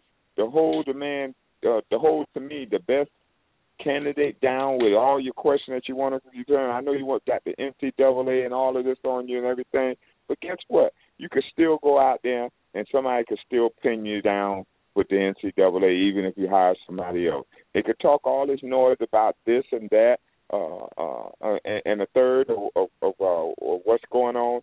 I mean, I want somebody who can build us to beat the SEC. I know we're talking long. I'm talking long term, but I want to be ready for the road leads through the SEC. I mean, that's just clear cut and dry. I'm just not so sure if Mario is seasoned enough to come in here and do the job as the head coach. I know he'll have an impact with recruiting. He seemed to have a lot of favor with the coaches, high school coaches and players down here, and that's all good. But it's still going to come down to what can you do on game day? What can you do on game day on this stage here? Not FIU, this stage. Go ahead. I was going to say, I think as it comes down to him, that's where his coaching staff's going to come in. What kind of staff can he put together to bring with him? And I think that'll be a big part of the discussion in the interview room. Yeah. That should be a big part of the discussion because Gary, like I said, watching the game Saturday, looking at it, I say, okay, Golden's gone now. Okay, it's 3 o'clock. We're not at 12 o'clock now. Okay, the game start. I'm looking for people. We're coming off a miraculous victory. Because I look at it and I was just visible. I was just disappointed again, man. It college, and then you come home and then you're watching a game somewhere. Alabama and LSU. You see the packed house and everything, and like. These people seem to get it, and we don't. We do, And I was talking with my friend Gary. The thing that's bothering a whole lot of us Cane fans, especially those who can remember 2001 and so forth, we tasted dominance, Gary. And once you taste dominance, it's hard to get it out of your mouth. Now I don't care if you live 100 years, you still want to taste that dominance again. And like I said, to dominate college football, you just have to have that guy who has that keen eye for talent, and that's what Butch has. He still has that keen eye for talent. That's his reputation, man, and we need a strong infusion of talent. I heard you talking about running back. We need speed at running back. I love these kids, the two kids we have. I bless their heart, but we need to go to the next level. We need a running back who's going to break away and change the scoreboard, And I agree. that's what we're going to need. We're going to get back to what we had before when we quick scoring team. We get up on you so fast, and then before you know it, our defense can afford to do a few more things on defense, blitz or whatever, choose more opportunity to make pressure. We get you behind and make you one-dimensional. That's what we were good at. Now, looking at the defense the other day, Gary, just like you said, they looked at bad against Virginia, man. Virginia, Virginia would always give us fit, Gary, because they come at us with this physical thing, and they play that short passing game and so forth and so on. And I was hoping we'd get a pick six or something, but Artie Burns didn't play, so it didn't turn out that way. But like I said, Gary, this hire is so critical. It's just that you need somebody is going to be good, Gary. Kirby Smart is with Nick Saban. I mean, but he's still an assistant. He'd never been a head coach before. I don't want anybody who's never been a head coach. That's what I'm saying. It's just, to me, I ain't saying Mario is exactly like that. It's just that the FIU don't tell me enough about him. Well, that's going to be what he's going to have to overcome. I mean, all these guys have something to overcome. Yeah, exactly. Butch got, like you say, Butch got to overcome the past or the shadiness of the NCAA. He got to overcome that. But I just hope the more backers can step up for him and everything, and he gets this job, because I think it is so pivotal to have a guy who's done it before, a guy who's familiar with the program, a guy who has a keen eye for talent. He has a lot more going for him, even though you can go ahead and pick those two negative things against him. But he's got a lot more going for him that I know he can be. Besides, he wants to be here. That's the thing about it is he wants to be. He'll plant the flag this time. He got a taste for it. They all want to be here. Yeah, some of them do. I'm not so sure if that Tom Herman, he'll go back to, if Tom Herman was to come here and say he had one successful season or a couple of, and Ohio State called him one time, he's out of here. I mean, and the same with Fuente. Fuente will be out of here.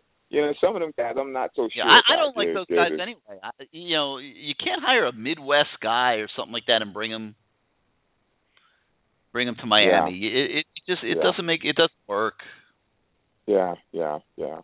Well, Gary, thank you once again. And like I said, Gary, you this CaneSport thing is just such a great thing, man. I can't tell you how much I appreciate you and your staff and the publishing, and all the people who work with you and everything, man. You really give us a great platform for Canes fans to be heard, and I appreciate all the guys who called too, And also, Gary, before I go, I just want to give our armed forces and members of our services just a big thanks, man, because they fight for us, and we have our freedom because of them, and I'm just I applaud them big time.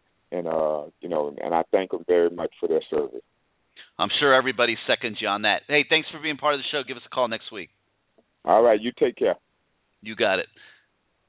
All right, let's go now to the 401. You're now live on CaneSport Live. How you doing, Gary? Doing good. Who's this? This is Black San One. Hey, what's up, man? How you doing tonight? All right, I got a question, Gary. Why are we always running a 3-4? And the game on Saturday, when we was running a 4-3, we was playing good defense. But once when we got close to midfield, we started running a 3-4.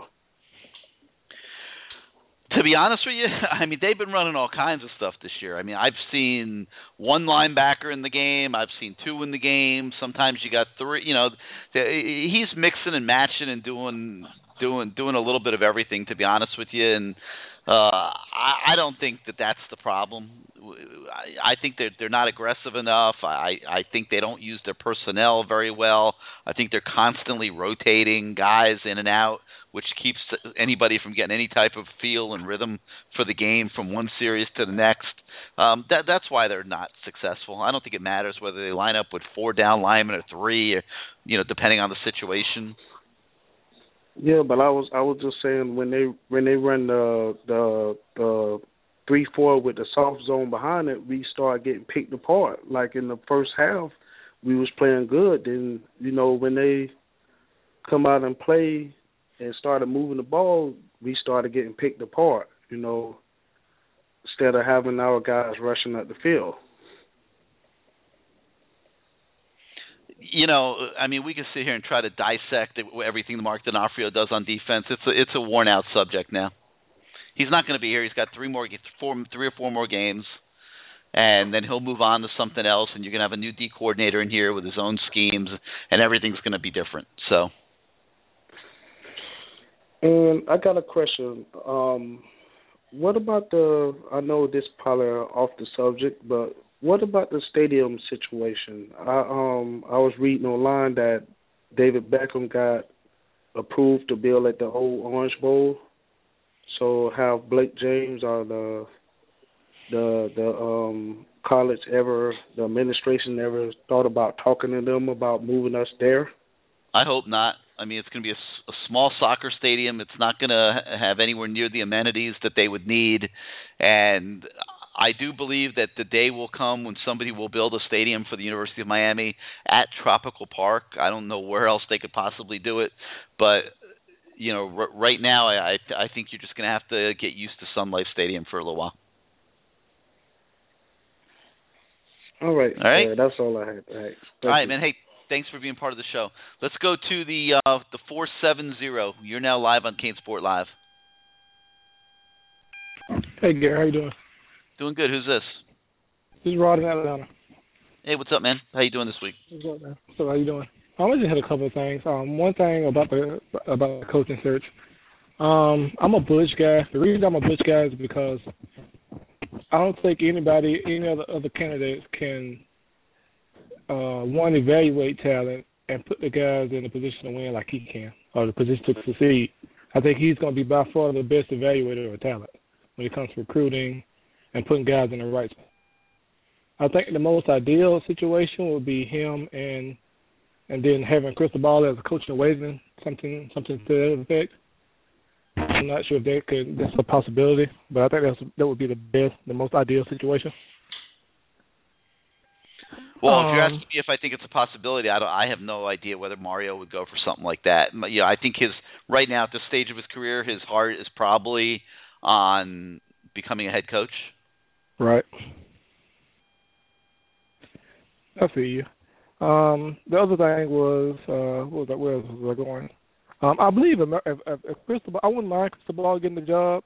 The only thing with that is I would hope that he would have a great staff. That's the thing that I think that would work for him, and if he had a great staff. That's my only concern because of his lack of experience. But I believe if he had a great staff, that would work out well for us. Well, I think great staff has to be a prerequisite for whoever gets the job. I'm for it. Whatever guy has the ability to some of the best staff, that's what I'm with. Whether it be Butch, whether it be Crystal Ball, anybody. I prefer Butch, but who else can assemble the best staff? That's who I think the guy should be. And I'm not sure if I had anything else. The only other thing I had was a little about the North Carolina game this week. Okay. I'm not as concerned. Well, I'm always concerned with defense, but I believe with the Duke game, I don't think Duke had the athletes that could keep up with North Carolina. I think that was a part of the problem why they got beat so bad. That and them being worried about the calls from the Miami game. But I do believe we had the athletes to be able to keep up with North Carolina. So I think in past the game we probably could be okay, but I'm always concerned with the run defense. You're concerned with what? What did you say? With our run defense. Well, with Miami's run defense. Oh yeah, I'm always concerned with that. You should always be concerned about Miami's run defense. It's not very good, but it's going to be up to Coach D'Onofrio to scheme it up. That's the bottom line. He did a decent job of that at Duke. I thought he did a good job getting Jamal Carter involved as kind of like a rover, and he went away from that a little bit against Virginia last week, which I thought worked to their detriment. I'd like to see them get back to that, and I think they will. But he's got to scheme it up. Yeah, hopefully they have the guys ready to play this week. I believe they'll probably be up for the game because it's Carolina. They ranked on the road, so hopefully they'll be focused and ready for the game. The only other thing I had was – go ahead. I was going to say, I think a letdown was kind of natural last week after what they went through at Duke. You know, it was going to be hard to get up for that game. Let's be honest. And you're coming home, and the stadium's half empty, and not a lot of excitement, not a lot of buzz, and you're mentally, I just don't think they had a lot in the tank. Yeah, and that stadium would be rocking in Carolina, so it'll be a packed house. So they probably won't have any trouble getting up for that game. No doubt about it. Yeah, the only other thing I had was you said you think only Coach Harris and another guy will probably remain kept on the staff. I don't think that too many others are going to be considered. I really don't. Obviously, it'll depend on who gets the job, but I think whoever does is going to want to bring in their own guys, whether it be Butch, Mario, Charlie Strong, or anybody else. Yeah, you don't think KB will be one of those guys, the receivers coach? Not necessarily, no. I mean, he's been a coach for 1 year. Yeah, the only reason I asked that was I know Sam Bruce mentioned that he wanted KB there. Yeah, but you don't make a decision based on what Sam Bruce wants. Yeah, I got you. If you take Sam Bruce out and you bring Pai Young in, or Benjamin Victor or any of these other guys, I mean, does it move the needle? I mean, I don't think you're going to make a decision based on what one recruit says that he wants. I mean, I don't think there's any guy on the board that's that important. Yeah. All right, you got anything else? That's all I had, Gary. All right, man. Thanks for being part of the show. Give us a call next week. I appreciate it, Gary. Take it easy. All right, 646-595-2048, 646-595-2048. Remember, hit the number 1 on your keypad if you want to come on the show. Let's go now to the 770. You're now live on CaneSport Live. You with us? Going once, going twice. Got a call back. Sorry about that. Let's go to the 850. You're on CaneSport Live. How's it going, Gary? Going good. Who's this? It's Omar. Hey, what's up, Omar? How you doing this week? Doing pretty good. Do me a favor. Turn down whatever that is in the background. Oh, yeah, I'm going to do that now. Hear me now? Yep. Go ahead. Okay, I don't have too much to talk about. Just been listening. I kind of came on late. I just want to say, man, I'm so thankful for this show, man. You have no idea. Even CaneSports.com. Like, my uncle is a Florida Gator fan, and like they don't put up videos. They don't have videos of the players' interviews. Like none of that happens, for a lot of other colleges. And one thing that we have actually established here is a way of communications with everybody, the players, the coaches, without even talking through y'all. So I want to say thank you for that, man. And no problem, man. We try to do everything for you guys, and hopefully this new coach comes in and everyone gets excited and everybody brings some friends to the site and we get more subscribers and then we could do even more. Yeah, about the coaches thing, I honestly feel like if the lawyers can finesse the situations to have Cristobal and Butch come on together. And I would do it in a way of like how Bobby Bowden and what you call him, Jimbo Fisher. Jimbo Fisher was. You let him do the first 4 or 5 years of Butch, and then you let have him in as the one that takes over once it seems like he can't take it no more or it was going sideways. It seems too perfect, doesn't it? That would be a nice way. And dude, 45, so 5 years. I feel like I would love to have that happen, but I don't think that will. But I think for the prices, I think they can work it out. You pay Butch, start him off at 2. Oh, it's not a money. Let me put it this way: it's not going to not happen because of money. Because neither one of those guys. Butch as a head coach is going to command $2 to $2.5 million. You're going to have plenty of money to hire any assistants that you need to hire. It won't be a money issue. I don't think it'll be a money issue. Guys. Butch, Cristobal. I think they both bring something great to the table. You get a great defensive mind and then you get a great offensive mind that's been been growing up. I mean, that's been behind what's the coach? Yeah, Nick and then Saban. you bring in two great coordinators to go with those two, and you're off to the races, man. You off to the races. Like, I hope they can compromise and make that happen. That's a dynasty. Like, that's the dynasty right there. To have both of them come in, it'll be too crazy. But I think I would love to see that happen, though. But if one of them the first thing they got to do is they got to make a Butch Davis decision. You know, they got to once and for all make a Butch Davis decision. They're either interested in him or they're not interested in him. Yeah, and I think they can't. It's too much to ignore that. It's too many people that want him on to ignore that. And but that's not why you make a hiring decision. You don't make a hiring decision based on you're right. Wanting a guy. You're right. You have a process. You interview your candidates and you decide who is your best guy. Yeah. And one question: do you think they will have a head coach? They will announce a head coach by the end of this month, or you think they're going to wait till December? I think if it's Butch, that it could potentially happen before Thanksgiving. This month? But if it's somebody else, it'll be the first week of December. Yeah, you may be right about that. Huh? Unless they just, wait Butch out to interview everybody else.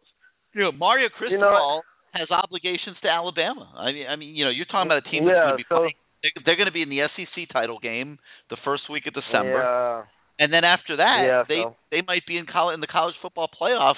So he definitely still got to stay focused. Yeah. Well, I don't think they wait until the 31st if he's the guy.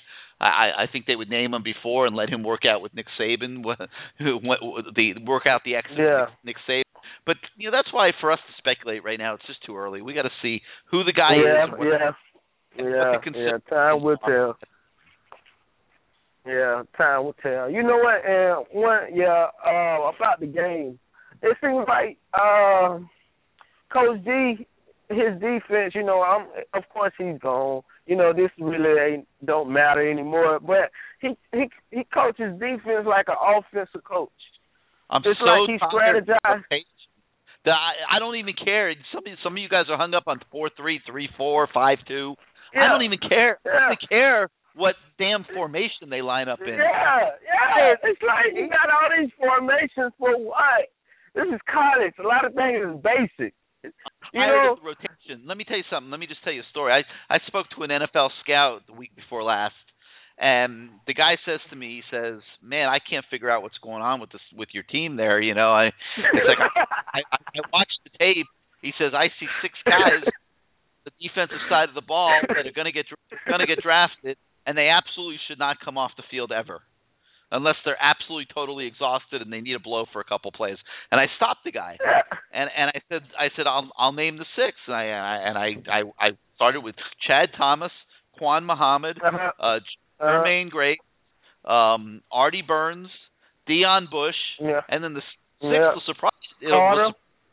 But I actually guessed it correctly, and Jamal Carter. And this guy, he spent a day or two watching Miami tape and evaluating every player, and he said, "I don't understand why you would ever, if you are a defense coordinator and you want to be successful, why would you ever take them off? Off the field. Why? Off the football field. Why? And sitting there the other day, I'm watching these guys taking off the football field after the first series, or even in the It doesn't, and then you already got an early game. These boys got to, start to get a sweat on, to start to get into the game. They can't even get into the game. They out the next series. What does that do? You don't know what that do to a player mentally. That's mentally feel like I'm the best player out here in their minds. Like mentally, then they got to come out and watch the play, and then watch somebody else don't make the play. It's just killing yourself. It's killing yourself. I don't see Javon Young on the bench so that Tyreek McCord can try to play inside linebacker. Oh my God! It can't. I swear, I saw one play. He was chasing the dude, and he just not fast. He is not. He has. I mean, you're asking. He could. Man, he could not beat that. He could not catch that man before he went out. I am happy for everybody that there's only a couple more games that you guys got to watch that, because it's crazy. It's sickening. But one thing, and like you said, the defense that they played the game before, why did y'all just not stick to it? Like they changed everything. Everything was different. Oh my God! It's like they can figure out that this works. You know what? This formation works. This works. And then they just say, you know what? It might not work on the other team. We're gonna change it up. Because they play different. Stick to a defense. Stick to a defense. You want to be. It's so much. It's too much. But I mean, there's nothing wrong with changing. There's nothing wrong with changing schemes and things like that. And using multiple schemes. But put your best damn players on the football field. Put your best players on the field. Yeah. It's like, what's the reward? They feel like the reward is just to win. These boys want to be on the field. When they did all this working out, did all this, and the other guy slacking, and then he come in just like he do, he feel like, man, what I'm doing all this for? When this dude gonna come in too? You want to develop depth and all that, but you to do that after you've got the game in hand, not when the game's still hanging in the balance and you're allowing an absolute horseman your team like Virginia to go out there and kick an onside kick and take a chance on getting beat. Could you imagine that? And let me tell you something. Yeah. They almost lost that onside kick. Yeah, they really did. That ball bounced away from Herndon, and it was sitting out there, and Miami was very fortunate to get that onside kick.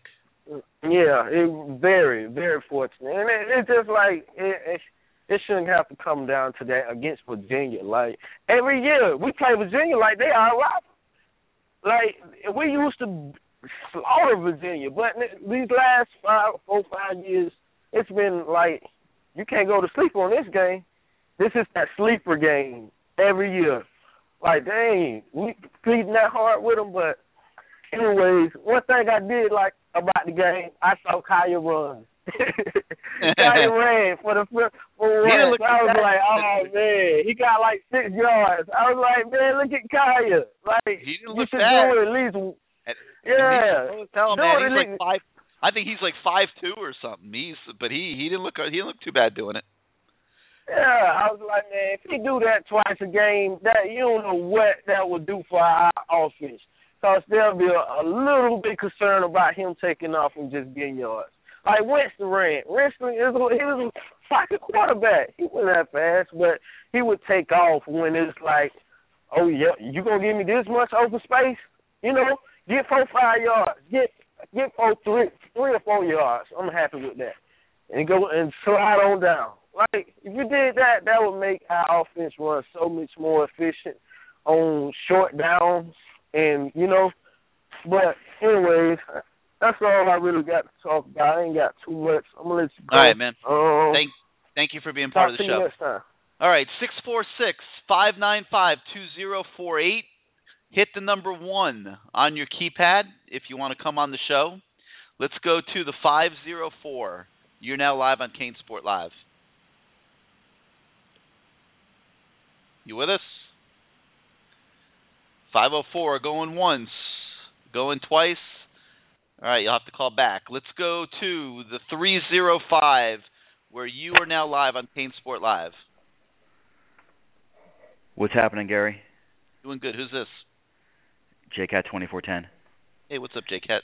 What's going on, man? 305. The first call of the night, 305. All right, what you got? Oh, Go ahead. Going back to Njoku, I think the kid's definitely a blessing to have on our team, and I do feel like he's going to be a star. Yeah, what I don't think has been said about this kid is number one, how articulate he is, and he's not only that type of kid that's going to be great on the field for you, but he's going to be a good student and stay out of trouble, and I think it's important. In the landscape of college football, the way it is now, that you have a kid that's not only your star in the field but that can stay out of trouble and do good in the classroom, and he's that kid. I'm very impressed with him. I don't think he's going to leave, as an earlier caller suggested. When you have a guy named Brad Kaya feeding you the football and fattening up your highlight reel for the NFL, I don't think that's a situation where you leave. Yeah, I agree. There's no reason for him to leave. He's got a great future in Miami. Yeah. The Virginia game, I know you said earlier that they're not the best team.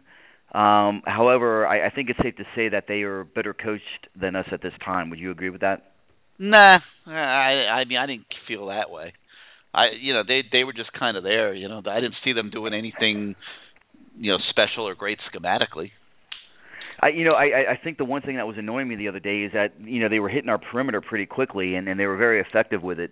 They had one touchdown where it was sort of like I don't want to call it a reverse, but I think the guy, I don't know if it was the running back or the slot receiver, came underneath and took a handoff and then came around the corner and then scored on us.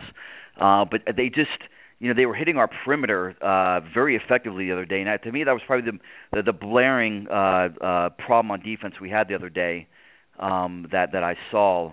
Can you clarify why Burns didn't play the other day? And obviously, I know his mom had the funeral. Why didn't Burns? What was the particular reason that Burns did not suit up for that game? He'd gone to his mom's funeral during the week. It was a very emotional week for him. He had a lot of responsibilities with his family and things along those lines that I think hindered his participation in practice, hindered his mental attention on the game, and I think he just went into Larry Scott and begged out for the week and said, "Coach, would it be okay if I didn't play this week?" And of course they accommodated him, and he still showed up on game day and was there for his teammates. But I think just the whole emotional, what's the right load maybe or weight on him. I feel you. I thought perhaps that he may have had the opportunity to play, but I think like if you don't practice on Wednesday, you can't play. Okay, I mean, he could have played, but I think he just asked out. I think he asked for a week off. All right, so cool. All right, so that's cool, and obviously that's what should have been given to him. I thought it was the other way around. I thought maybe they, because he missed a Wednesday, that they would, maybe the rule is you can't play because it's not fair to the other team, the players on the team. Which I would have a problem with that. If he had to miss a Wednesday, for example, because he had to attend a funeral, but he still wanted to play, I think if he wanted to play, then he should be able to play. But if it's because he wanted that, then obviously that's very acceptable. The attendance at Sun Life, man, I'm tired of hearing about this. There's many posts on CaneSport about it. There's nothing wrong with our attendance. The problem with it is logistically is the stadium. The sun on a Saturday afternoon is horrible. There have been many times I've been in club level and there's a shit ton of people and they're just relaxing and chilling while the game's going on. Because the sun is beaten down. It's that hot. I think once they get the cover over the stadium, I think that's going to help a lot. They talked about maybe partitioning off the east end zone and pushing everybody to the sides and to the west end zone. So we don't have a problem with our attendance. It just doesn't look right on TV because of the way everything is spread out. They almost made those hospitality areas too nice. I mean, people love sitting in there in the air conditioning and watching the big screen TVs and stuff, and I don't totally get it because I agree they're very nice, but what's the point of going to the stadium to sit underneath and watch TV? Well, I'll tell you what. From logistically, we've got tickets in section 144, and right next to us is the glass. The glass that separates. With all the plush seating and all the TV screens and stuff. And there was a little kid sitting on the aisle, and he couldn't see above the glass and see the game. So, I've talked to a couple of people that sit in our section. The whole idea with the glass going down and separating everybody, to me, is just ridiculous. I think it takes away from, the game, especially if you're a fan. I just think it's something that they've done that should be reversed if they can do it. That's my only really real problem with the stadium. I did sit in the west end zone for the fourth quarter of this game, and there's definitely a different vibe in that area. The fans are a little bit more crazier. I didn't know if I was going to particularly like the view of the game sitting in the end zone, but when the action's coming towards you, it's pretty interesting. I'm always sitting on the on the 30, on the sideline, so you definitely get a different view sitting in the end zone. So I thought that was pretty cool. Coach D'Onofrio, obviously the Georgia Tech game is going to be his last game coaching at Sun Life. The irony of that is him having to call his last home game against primarily a running team who we've had trouble stopping, running teams. I personally, and I know a lot of people don't like him, I personally hope he goes out with a blaze of glory. I think that week, he might be on a different level mentally, and I hope he is. I think it'll be an emotional time for him, knowing that's going to be his last game, and all the pressure that he's been under, and all the flack he's gotten from fans. I really hope this guy, coaches the game of his life and ends on a great note. What are your thoughts on that? I'll agree with you. I mean, he's a very nice guy. I've had a great relationship with Coach D'Onofrio. Fortunately, he hasn't taken personally the times I've had to criticize him for things he's done as a coordinator, but he's a good guy.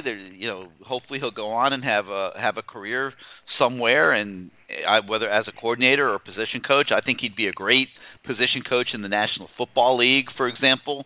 And of course, you got to hope that he finishes on a good note against Georgia Tech. Were you able to ask any of the defensive coaches if our players can exit the opposite side of the field like we talked about last week?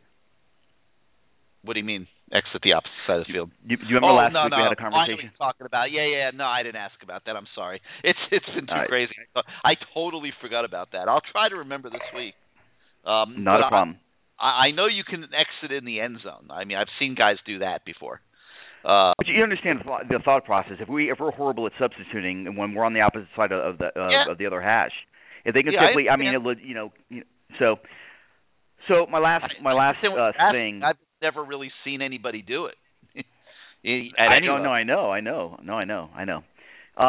So my last topic would be Cristobal. Everybody's talking about the important decision of the university of picking the next head coach. I think Mario Cristobal has a tough decision to make as well by accepting the job here. I think it's important the head coaching for a guy. Job? Yeah.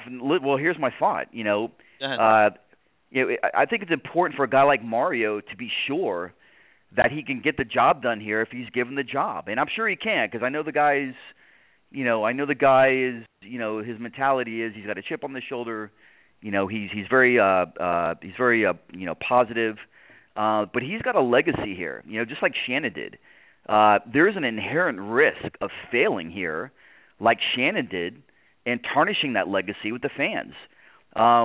This is not a light decision on his end by any means as well. I totally disagree. I don't think there's any decision at all. Okay, all right. But you understand the thought process I'm trying to say. I mean, I get what you're saying, but I guarantee you that's not even entering his mind. I mean, he wants that's the great. job. Then that's fine. Then that's fine, and that's how that's how we should go about his decision and making that and going through that process. But you do understand what I'm saying. People still talk shit about Randy Shannon, okay? And unfortunately. People still, make snide remarks about him, and I think it's very unfortunate. And I think that's the risk you take by taking the head coaching job here. The fans are like rabid wolves, and if you don't produce, they're going to be on you, in a heartbeat. So, you don't think it's that important, but I do think it's important. I do think if he's going to accept the job here, that he, and I'm sure he does, and he fully understands what it entails and the possible repercussions.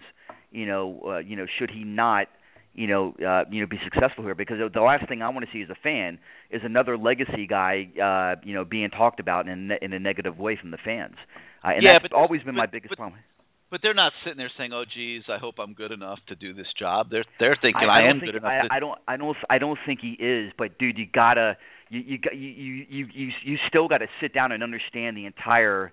the entire situation, the macro of the situation. What am I really getting into, and what are the inherent risks? And I think one of them is not being successful, and you go from being that guy that was a legacy guy back in the day, and a great player here, and now you have fans that are making snide remarks about you. And I just think that's on the flip side, that's probably the real travesty with what happened to Randy Shannon, and you see it still on CaneSport. People make remarks about Randy, and I think it's insulting, and I think it's sad, to be honest with you. So I don't want to see another Kane come here, take a coaching job, and fail, and then now it's them that they're being talked about. So that's my only thing with Cristobal. I think I posted today on CaneSport that I actually played against him in high school.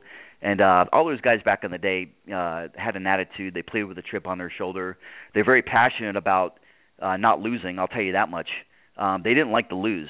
If you played against Columbus back in the day, and you had friends that went to that school, they're very passionate about how they played football and if they won or if they lost. And they took that very seriously. So at least if he comes in and he's the coach, I know certain things are going to be in place. Number one, I think his frame of mind is going to be that of a killer instinct. Losing is not an option. And obviously he's a great recruiter, like everybody says. I still think there's a slight risk of bringing him on board because he's not, full circle like a Butch Davis, with how Butch came in and survived sanctions and recruited, thought outside the box, built one of the best college teams, won a national championship. Almost won a national championship. I don't think Mario. Obviously Mario has not gone full circle like that. So it'll be interesting to see how it plays out. I thank you for your time, and you have a great night. Oh yeah, you too, and thank you for being part of the show. Have a good night.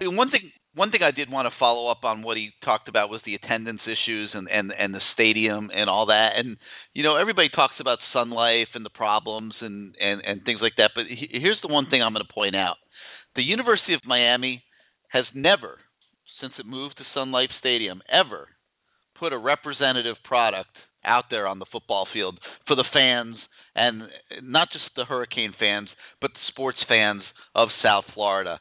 And until they do, and hopefully that happens under this new coach, until they put a representative product out on the field, they will not have a true gauge for whether they can be successful at Sun Life Stadium. And the other thing I'll throw out is, for the second time, the university botched the seating assignments.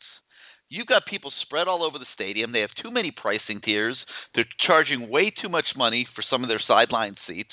And the whole thing ends up, you got people who are sitting in the upper deck end zone, I assume because they save money doing so, when everything downstairs, there's still plenty of empty seats. So I hope, and certainly on the upper deck sidelines, so I hope that by next year they close the upper end zones, except for the big games where there's demand for the tickets, and they only open up those sections as they actually sell the seats, and they bring everybody together, and they adjust the pricing in the club level and on the sideline, particularly on the north side of the field, which is going to be in the sun. They're charging way too much money. They're trying to get $200 plus a ticket over there.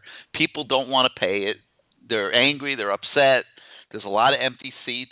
And the other thing I think they got to look at is that Golden Cane area. You've got a lot of people who are donating money to the program who are not going to the games, and they're not finding people to sit in their seats. And I think they're going to have to deal with that on a case-by-case basis, but it's something that they must address, because you can't have all those seats right behind the home team empty the way they've been the last two games at Sun Life Stadium. And I know it's something that some of the coaches have noticed and things like that, and they're not happy about it. It impacts the team. It impacts the atmosphere of the stadium, and the university is really going to have to be much more proactive in that regard, and hopefully they will choose to and will be. All right, 646-595-2048, 646-595-2048 is the number. Again, hit the number 1 on your keypad if you want to come on the show. I'm seeing a lot of guys on the phone lines right now, and I'm not seeing a lot of prompts, so I don't know if some of you are forgetting to hit the number 1 and tell us you want to come on the show. Please make sure you do so. Right now, let's go out. Whoa. Let's go to the 251. I ain't saying every time. I just told my help. Where you're now live on CaneSport Live. If you're with us. I just told my help. All right. You there? All right, yeah. I'll come back to him. I think he was preoccupied there. Let's go to the 504. You're now live on CaneSport Live. Oh, actually, you've already been on. Okay, sorry about that. All right, let's go back to the 251. Let's try him again. You're on CaneSport Live. Okay, Gary. Yes, sir. Hey, Gary. iPhone Kane, Mobile. Hey, what's up, man? I've talked to you a couple times about Cristobal, and yet still I see they still dogging him. But like, to me, it's a couple things. Like they keep saying like bringing him in with Butch. Have anybody noticed it hasn't been not one successful coaching waiting situation yet? I mean, even Bobby Bowden got kind of mad. Yeah, but Bobby Bowden got kind of mad. I mean, he didn't come back there for a couple of years. No, but I think you would have to call that successful, right? Yeah. But like, the thing is like I like Butch, but like to me, Cristobal can be a young Butch. I mean, he's gonna get the best recruits. I mean, he's a hell of a coach. I mean, the thing about Golden and Shannon and Coker, I don't think they had the intensity level to be a Miami coach. I mean, you see that with Golden now. Even like the Virginia game, we just soft. I mean, no way they should be even in the same realm with us. We just a soft team. And I think with Cristobal, I think all that'll change. I mean, I think give him a shot. I mean, because like if not, we run a risk of losing him to Central Florida, maybe South Florida. That's not good. I mean, I think he's got enough of a resume to where he don't have to be a coach in waiting. I mean, some people think he's the top candidate right now. I'm not sure that's accurate, but he's certainly one of the top 3, 4, or 5, and he's going to get an interview, and we'll see what happens. Yeah, I just don't think nobody outwork him. I just don't think I think he's the guy that we need to go forward because. I mean, X and O wise, yeah, he might not be that, but there's a lot of them not like that. I mean, like the guy said about the LSU game. I mean, he can coach up, and I mean, I think like the thing about Miami is we'll always have skilled players, but we got to get linemen. And I think like he's a national recruiter, we can get linemen. I think that's kind of what people fail to realize. I think he can get us linemen, and I mean, Butcher Davis might can too though, but. I think Mario will kill it. And another thing, I heard a guy talking about Tavares Robinson. I think we got our own. I think we got that in Kareem Brown. I think if they were to let Kareem Brown be a lineman coach, you telling me Kareem Brown and Mario Cristobal in a 5-star defensive lineman living room, we won't make an impact? I think they're going to be looking I think a new coach is going to want somebody a little more seasoned at the defensive line coaching position than Kareem Brown. Kareem's going to have to go somewhere else and build his resume. Yeah, I mean, I can understand that, but like, I would at least hope we would keep Kevin Beard. I mean, I know you said one time before you thought they probably could have kept him on as maybe a grad assistant or something. But I mean, I'm looking at from the first game wide receiver. I think we played. I forgot who we played. I mean, we would get no separation. I mean, I think the wide receiver corps improved dramatically as the year went on. I mean, I think he's a good coach. I mean, I think he would be a good hire, and probably Scott. I mean, I don't know about Ice Harris. I mean, I think Ice Harris done a great job, but I mean, I'm like you. We got to get home run threats at the running back spot. We got to get home run threats. I was disappointed that they lost Callaway from Booker T last year. I didn't think that was very good. Yeah, I thought that was a shoe-in, but I guess he never really coached. Did he coach him at all? I think Callaway. No, but his son was the head coach there, and he's a kid from South Florida. And the reason you're hiring Ice is to recruit those kind of kids and not let them get away. Yeah, so, exactly. That didn't work out very well. His son. Yeah, I mean, I like Ice. He's a good guy, but I'm just not sure he's going to stick. I mean, I think it's 50-50, at best. Yeah, they're only going to keep one or two guys, and Larry Scott's stock has to be on the rise right now. I mean, he's got to have a great shot to stick because of the relationships he's building with the players. Yeah, he's doing a great job, and like I mean, I'm all day, every day, Gary. CaneSport, all the websites, Facebook, and everything. Like the bashing they doing with guy Mario is just ridiculous. I mean, I saw something. I don't understand. The guy said, Yeah, a guy said about the well, anybody can do it at Alabama. I mean, I'm from Mobile, Senior Bowl town. I mean, I know about Alabama. I mean, people act like Nick Saban's never fired. I mean, the offense coordinator at Florida, Nick Saban got rid of him and brought in Kiffin. I mean, you know, Stalin left, but, you know, like, people act like Major Applewhite was fired by. I mean, they're like, anybody goes there, they're going to just win a championship on the stage. He's a hard guy to work You got to have the right fit. For more than a couple years. Yeah, you got to have the right fit. And, I mean, I just think Mario I think he would kill it. I mean, I don't think nobody outwork him, even Butch or anybody. I mean, I'm looking at some of the other guys. Somebody's going to outwork that guy. Yeah, nobody's going to outwork him. And I think that's what people fail to realize. Like, I was talking to a guy. I'm like, man, to win the ACC it's not hard, man. You go to SEC, you playing Florida. You go to SEC, you playing Duke. You got North Carolina. I mean, look at our division. I mean, it's not a hard division to win to me, really. I mean, I just think we just got to get an in-your-face coach. I think you got to get an in-your-face coach that's going to make these guys be held accountable for everything and play physical and fast.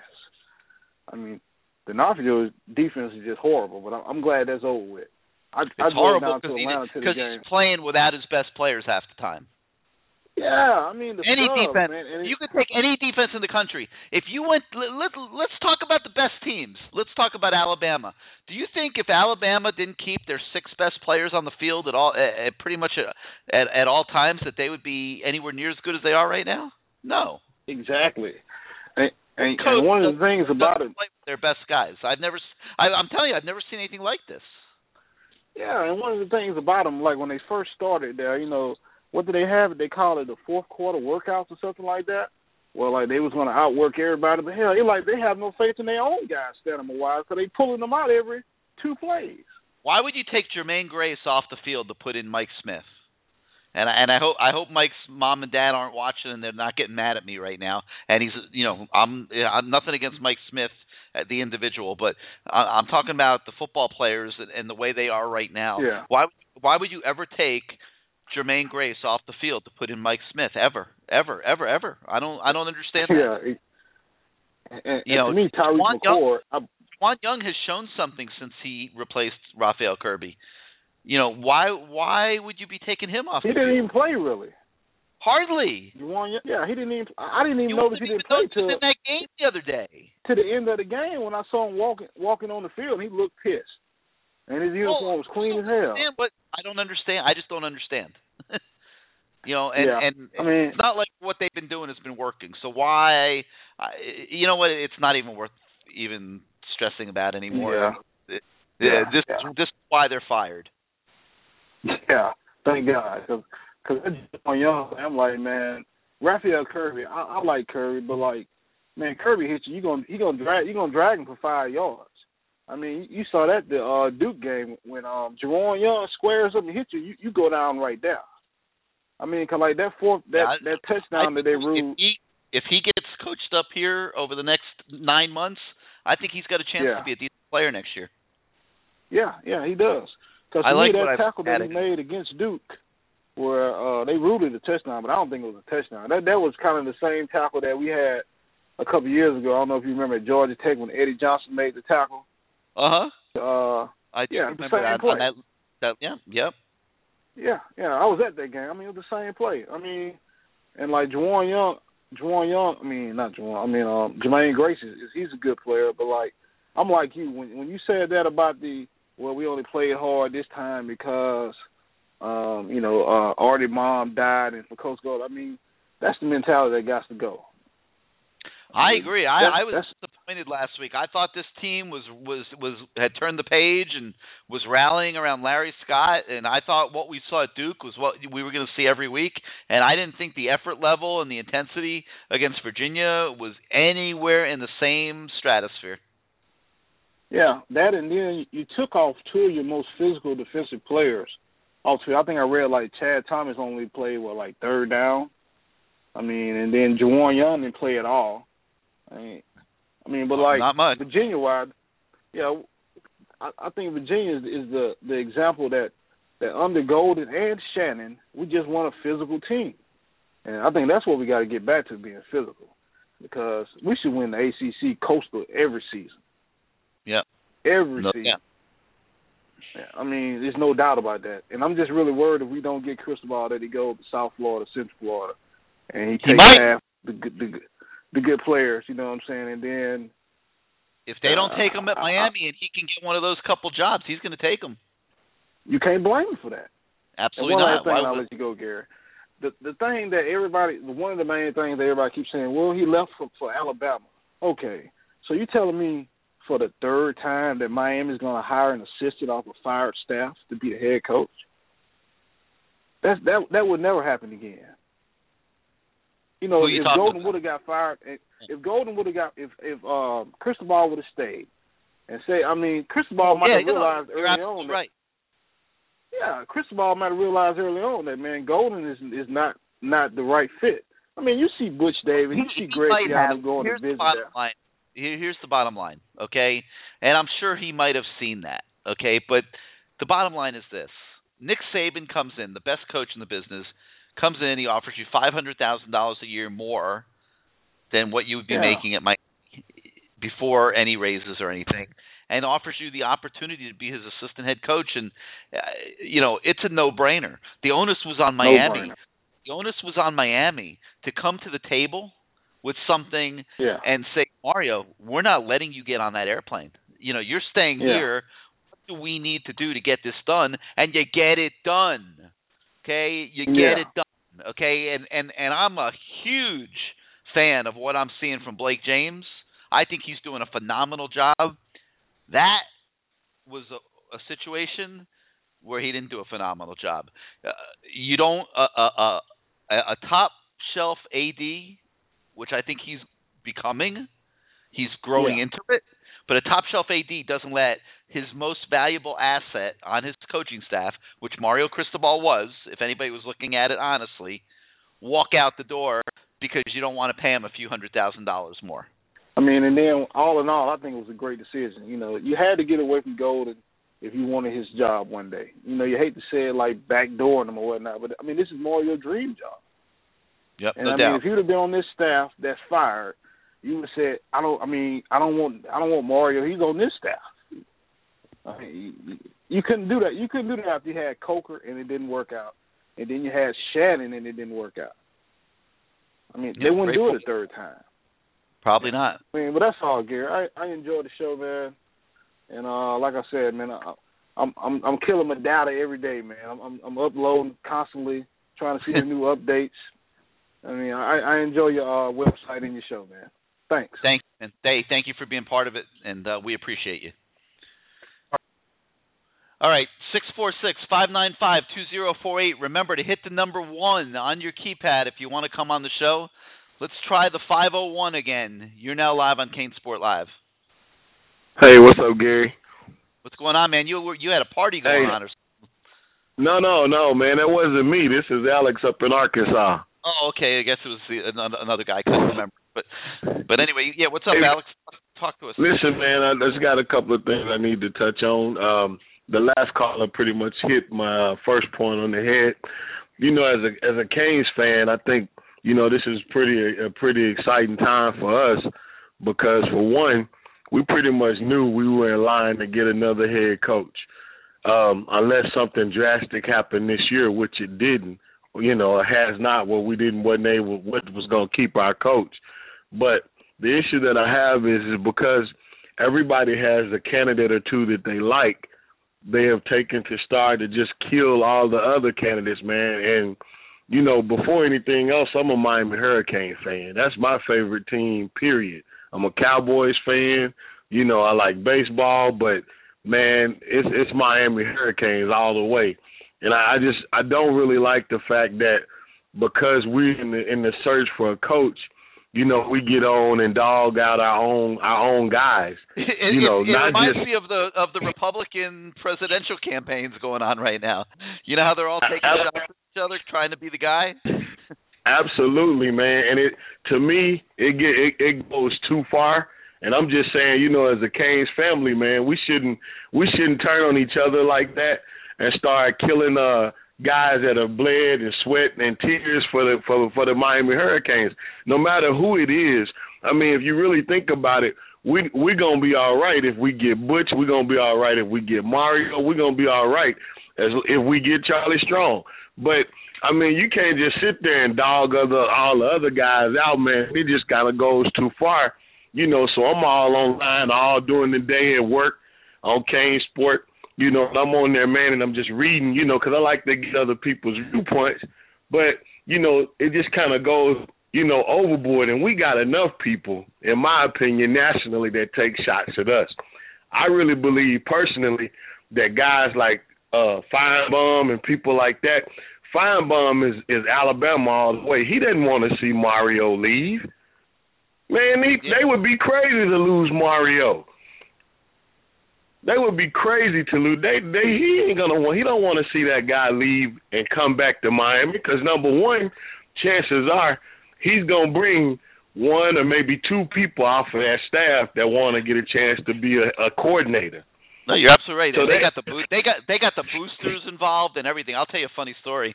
I was on my way to I guess it was the Duke trip the week and a half ago, and I was flying through Atlanta, and Delta Airlines bought me out of my plane ticket, and so I had a night flight instead of an afternoon flight. So I rented a car, and I went bopping around Atlanta. I love the city, and went into Buckhead to get a little dinner. There's a restaurant there in Buckhead that I go to all the time for years and years and years, and I know the guys at the bar and everything. So I go in there to have a steak, and I sit down at the bar, and I'm bullshitting with the bartender, and some guy and his son sit down next to me, and the guy starts talking about how he's a huge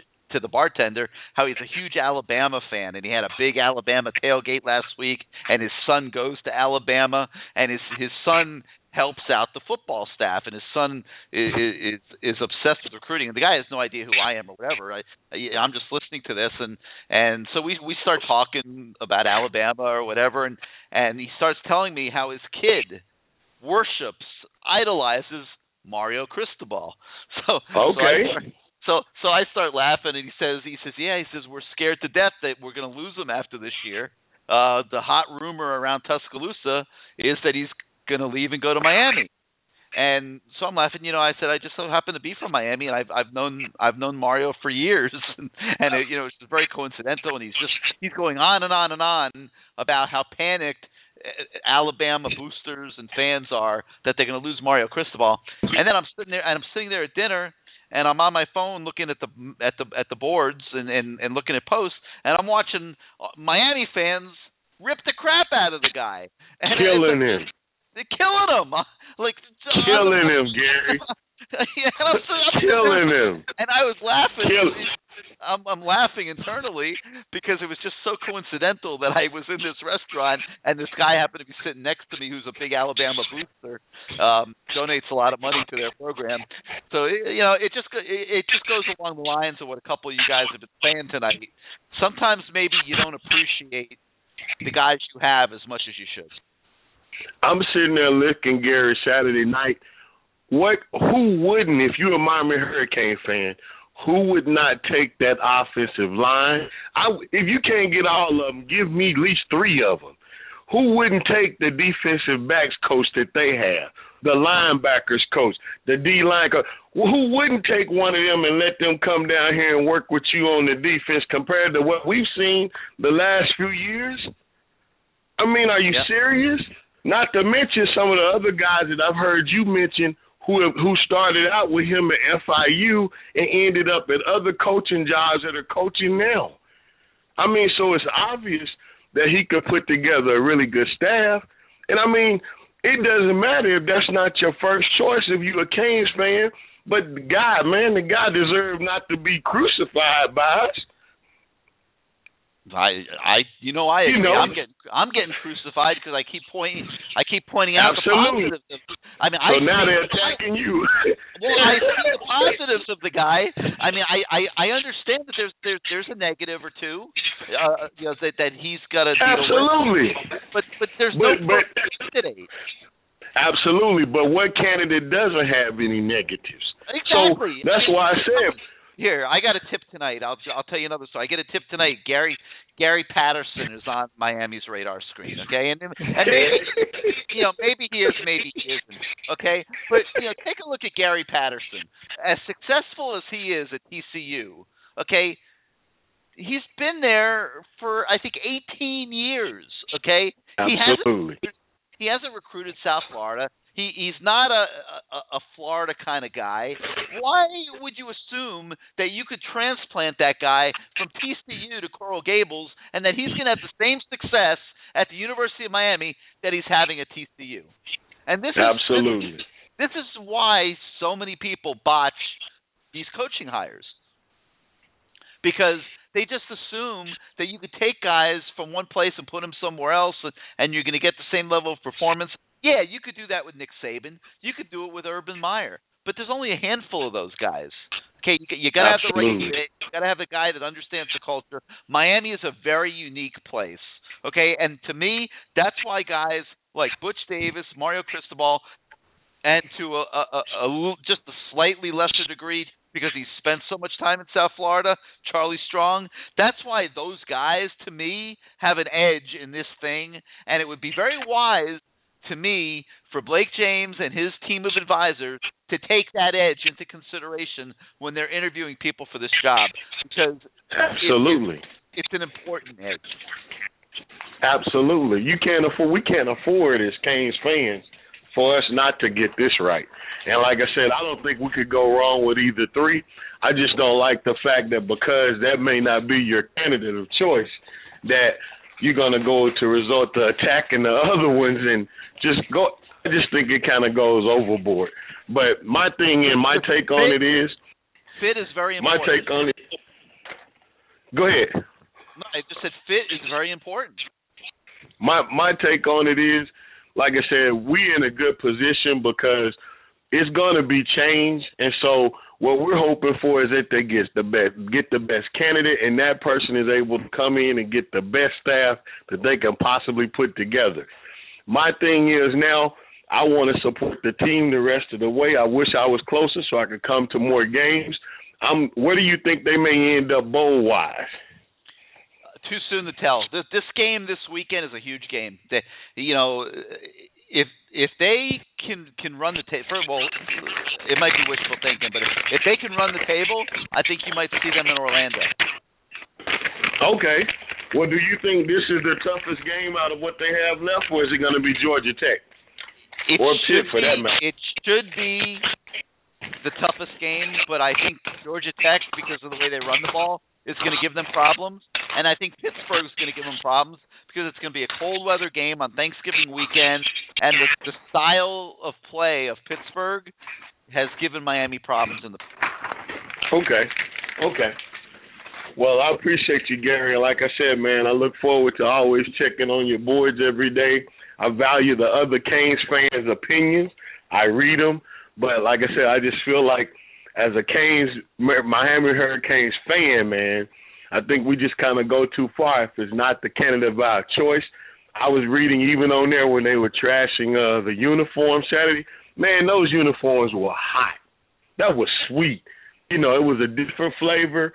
And I think we got to keep in mind, we were on board with jumping and grabbing that Adidas money. And you remember, everybody was saying Adidas wanted to make us like Oregon.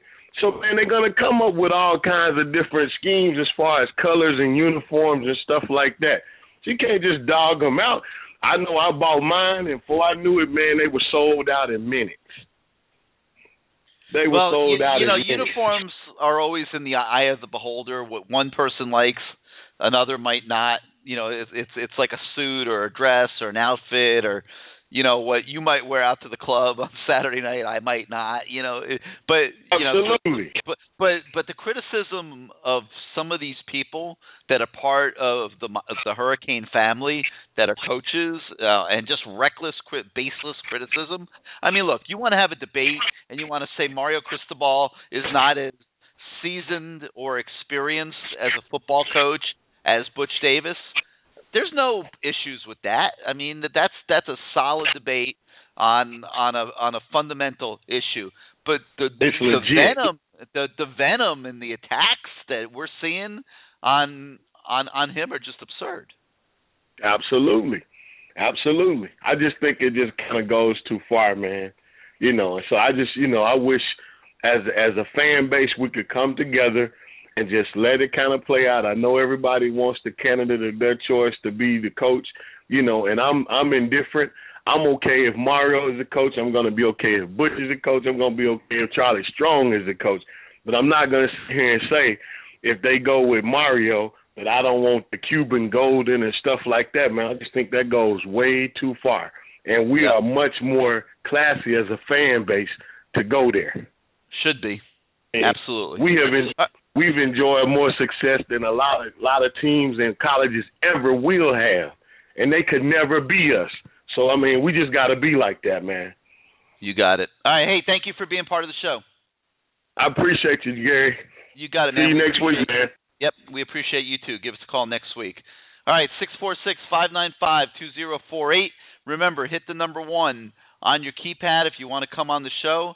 Let's go to the 626. You're now live on CaneSport Live. Hey, Gary, it's Justin. Hey, what's up, Justin? Not much. A.K.A. Canes fan and Kelly. Been a member of CaneSport since October of 2003, so I want to thank you for all you've done over the 12 years. No, thank you, man. You guys make it happen.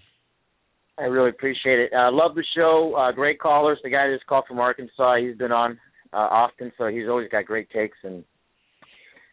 But just had a couple things to wanted to chat with you about. What's going on with these face mask penalties? I've noticed they've been coming out of the woodwork and killing field position, extending drives, etc. I was just wondering if you had any information on that.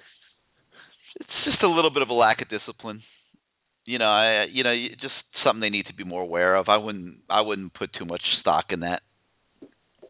No, I know. And it's just that it kind of been coming out of nowhere. And I think the ACC officials have always been killing us. And I've posted on that 100 times on the message boards. But Ron Cherry and his staff, etc. But I know they always go after us. But it just seemed like that's been popping up out of nowhere and kind of killing us and putting these games in jeopardy. I wanted to talk about that. And then as far as the coaching search and that kind of thing, I've been on the fence, been kind of going pro-Butch this whole time, but I think I'm leaning towards Mario just for the simple fact is that, maybe he didn't have the pedigree, but what he did with FIU, considering basically what you're saying his situation was there with the weight room and the closet and that kind of thing, I thought, you're not going to get the result on the field probably, and considering what he did in a short time, I thought it was pretty decent. He's learned under Saban for the last 3 years.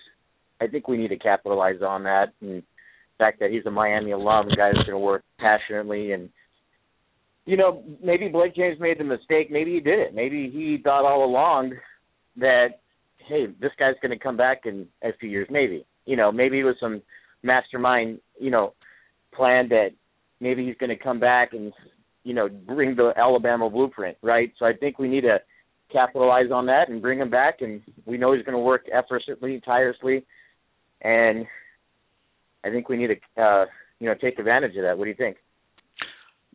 If he gets the job, I totally agree with you. I mean, no one will outwork him, that's for sure, and no one will outpassion him.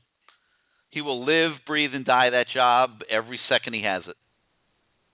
Right. I feel bad for his kids. I think they're gonna have to get used to dad not being around that much. But beyond that, there's nobody in the country that'll outwork that guy. Yeah, no, and I think that the real surface pro cons is that maybe the con is that he's not an X&O guy, never was a coordinator. And I get that. You like kind of a wizard mastermind on either side of the ball to come in. But I think the fact that what you've also alluded to is that he's put together staffs that, at FIU of guys that have gone on and have now prominent roles in different programs and whatnot. So I think he put together a dynamite staff, assuming he had all the resources. I know he'd probably vet that out with the university as well as the university vetting him out, of course. But considering if he had all the resources that he needed, I know he'd put together a pretty dynamic staff and pretty much surprise us with maybe pulling some guys from other, not only a great recruiter from recruiting high school kids and but also recruiting coaches. So I think people will gravitate towards him, and I think coaches will want to play. Will want to work with him, and of course kids will want to play for him. So I think at the end of the day, if you look, you weigh it all out. Butch is a hot commodity right now, a sexy hire. I think from a marketing campaign standpoint, putting butts in the seats, selling, obviously tickets, raising money, that's huge, and that's obviously got to be probably the only reason why he's still probably there and why it's still, they're still looking at this. But I still think if you look at the long term, I think right now we got to go with Mario and let him get to work. So hopefully that's happening behind the scenes, and looking forward to reading your updates and whatnot, and hopefully we get some breaking news pretty soon, because I think they need to get on it quick, right? And I'm not expecting anything before Thanksgiving, just being honest. I'd be very surprised if it was before Thanksgiving. Okay. No, and I guess that's what's going to be my last question is there any significance as far as recruiting? Obviously I think the sooner the better, right? But obviously want to get the right hire. But if they kind of know their guy, it's pretty much, and what you're saying is if they offered it to Mario, he would take it, right? Oh, there's no question. Right. So I think we need to come to that conclusion and, weigh out everything. But, again, I think long-term he's the best bet. And like I said, bring that Alabama blueprint. Now, if he did come, would he replace Swazi? I have no idea. Okay. Yeah, I think there's a chance. I think there's going to be some feelings that are potentially hurt in the equation through all this. Anybody coming in is going to look at this program and say they've been underachieving here, and I need to bring in my guys and make some changes. And yeah, I think there's some long-standing guys that have been in this program that might have their feelings hurt a little bit. Sure. No, and I think you're right. But I would like to keep maybe like a KB at wide receivers coach. I think he's done a great job. Ice Harris, I think, has done a great job. And probably Coley, if we could work that out somehow, as maybe a QB coach. And I'd like to see Hurley Brown stay. They're not going to keep the whole coaching staff. There's no chance. Well, no, but if you think about it, Hurley's a new guy, and he's a great recruiter. You just named half the staff. You didn't leave out too many guys. Right, but I would keep, that's 4 guys. 4 guys, 5 guys. I would keep 4 or 5 guys. It's not happening. There's no way. You might see 1 or 2 cap. All right. Well, again, I think some of those guys definitely have done a good job, and they've created some local ties, and so you can't discount that. But I hear what you're saying. We'll see what happens and develops. But it'll depend to get the job. Right. It'll depend. It'll depend who gets the job. All right. Let me let some other guys get on here. We've only got about 20 minutes left, so let me try to let some other guys get on and give us a call next week. All right, Gary. Thank you. Got it. Thanks for being part of the show. All right. Let's go to the 239. You're now live on CaneSport Live. Hi, Gary. Thank you for taking my call. I wanted to touch base with you and just go into a little bit of detail about Butch Davis, who's been out of coaching for some period of time. We know that recruiting has changed since when he was recruiting. The style of football that attracts kids seems to have changed. Read option, all of the throwing the ball around, and Butch never took quite that approach. I would assume that he would hire a coordinator who would, in general, mirror his philosophy that he had when he coached at North Carolina and at Miami. Do you feel that Butch Davis, that perhaps the game may have, in some respects, passed him by? Because I don't think that there's really any such thing. It's like you hire coordinators based on the systems you want to run. If you're not going to hire the same offensive coordinator if you want to run the spread as you would hire if you want to run a pro style offense. So you have to decide what you want, what type of offense you want, and then you go out and you get yourself the best coordinator you can get who knows how to teach that system and operate that system. And so I don't think it would be fair to say any game has passed him by. I mean, I think defensively he is obviously where he's got his greatest foundation. I don't think he would have any issues there, in running a defense. I mean, maybe the spread is a little bit more prevalent than it was the last time he was a head coach, and he might have to work on some things there. But no, I don't think that would be a fair statement. Do you think that recruiting the kids now as opposed to a decade ago, do you think there's that big of a difference in terms of how to reach out to the kids? I think the biggest difference is that the high school kids of South Florida, they don't really know Butch Davis. I mean, they know they know of him a little bit, and they probably heard people talk about him, but they don't know him the way they know Mario Cristobal, who's been recruiting their high school for the last 10 years, or not 10, but 6 and 3, 9 years. I mean, Mario's been in every high school in South Florida for the last 9 years. That's why, when you see us do these stories with the high school coaches and the recruits and stuff, and you see how they all are supporting Mario and saying that they hope Mario gets the job, that's because they know Mario.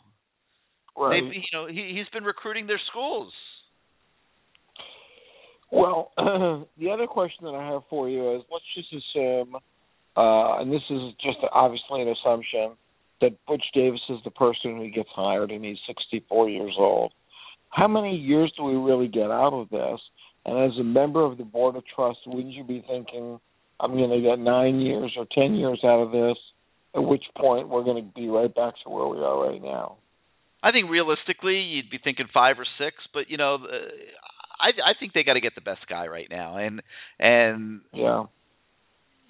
But I understand, even though Butch's resume might stand out a little bit, why they would be concerned about hiring him. And I think ultimately, if I had to make a bet right now, it would be that he would not get the job.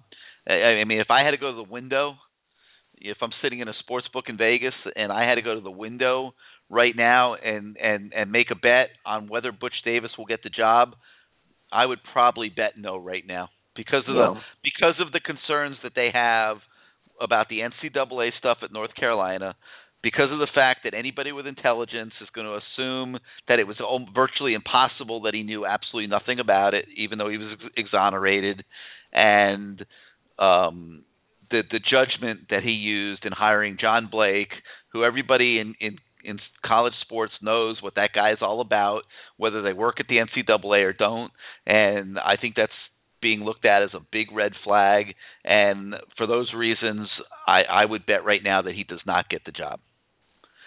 But if they look past it all and they give him the job, I mean, let's be honest, it's going to be like there's going to be parades in South Florida. I mean, you look at the fans are going to go crazy. At least 70% want him. Right. So if you had to go to the window right now and pick your front runner for who's going to be the next coach, who do you think that would be? It's tough. You know why? I'm going to tell you why it's tough. Cristobal's going to get an interview, and I know how the guy operates. He is going to blow them away in that interview. Okay, it's going to be like when Butch got the job. Paul D was on his way to Arizona to interview another candidate, and he stopped in Dallas. One of the trustees said, "Hey, can you do us a favor, and can you stop in Dallas and just interview Butch Davis?" I don't know if it was Jimmy that was calling, or people were calling on Butch's behalf, and can you stop in Dallas on the way to Arizona and interview Butch Davis? And you know what happened? Paul D, he stopped in Dallas, and he was so blown away by his interview with Butch that he canceled his trip to Arizona, never went and interviewed the next candidate, flew back home to South Florida, and told the trustees, "I've got my guy," and they hired Butch for the job. And when Mario Cristobal interviews for this job, there's a chance to me that the same thing could happen, because I think he's going to walk into that room so prepared for that interview, and he is going to say so many of the right things, and he is going to show so much of what he has learned in the last 3 years under Nick Saban, combined with his experience at FIU as a head coach. And I think he's a candidate that's going to have to be respected in this race. Now, is he ultimately going to get the job? the gap that he has in his resume, where having just been a head coach at FIU, and the question, is that enough, is the only thing that I could see holding him back from emerging as the top candidate in this job. And if that happens, I think the next guy that's standing there is Charlie Strong, and he doesn't have that gap, and he's got the track record of recruiting South Florida. That everybody knows Charlie Strong in the high schools throughout South Florida, and he's got a lot going for him as a candidate for this job. I think Charlie Strong is a better candidate for the job at Miami than maybe any other school in the country, except maybe Florida or Florida State, if you wanted to include those. So, right now I'm pretty focused on those guys. I do think that there will be others that could get into the mix here as the season draws closer to an end, and that's why I think they will wait. And we've thrown, you've seen our hot board, we got a million names on there. Any of those guys to me could become candidates. I think Kevin Sumlin is in trouble at Texas A&M. He doesn't have too many years left. He might find this job appealing to look into. That wouldn't shock me. I mentioned Gary Patterson, although I really would be very, very surprised if he were interested. But a guy that I think might be interested is Rich Rodriguez. Arizona has not been a good fit for him. He hasn't been able to totally get over the hump there. He's a very well thought of football coach, so he's a guy that could try to throw his name into the Miami mix. Obviously, Tom Herman as the hot candidate right now in college football is going to be thrown Miami's way by the search firm that they're using. You could bet the ranch on that his name's going to be discussed. I wouldn't be shocked if he got an interview. So there's going to be other guys, but right now I'm very focused on Cristobal and I'm very focused on Charlie Strong because they seem to have an edge over all these other candidates that might emerge around the country because of their ties to the high schools and the coaches and everything else in South Florida. Sure. All righty. Well, I thank you for your allowing me to participate. Nope. Thank you for calling in. Give us a call again next week. All right. Let's go to the 202. You're now live on CaneSport Live. So how you doing, Gary? It's Deuce from good. DC, first time caller. Hey, what's up, man? Welcome to the show. Glad you called. Thanks a lot, man. You do a very good job. I look forward to Tuesdays now. Well, we got a couple of quick questions. Glad you do. I got a couple of quick statements. I feel like the disdain for Mario comes from. I think it's weird. It's a lot of it is animosity towards Golden and Blake James, and I think what they look at is we cannot have another situation of Golden again, where someone doesn't have the experience and they're learning on the job, and also what schematic or strategic advantage does Mario present to you other than I'll outwork and I'll recruit you, his relationships. I mean, his relationships in South Florida trump any other candidate. I mean, there's nobody even in the same stratosphere, unless you want to include Charlie Strong. But Charlie Strong doesn't have the same relationships in South Florida that Mario has. I mean, of the assistant coach pool in the country, there's nobody that's got the pedigree of recruiting South Florida that this guy has. I mean, think about it. Think about it. He's head coach at FIU for 6 years, right? So he's recruiting every high school in the state. He knows everybody. Right. Now, Gary. Now, I want to throw this out there. All of these coaches are saying Mario Cristobal because they want their guys to get a look, and also they're looking to get a job out of this too. Let's not act like that's not the elephant in the room as well. But at the same time, if Mario goes, let's say he goes 5-7, and then he goes 7-5 or 8-4.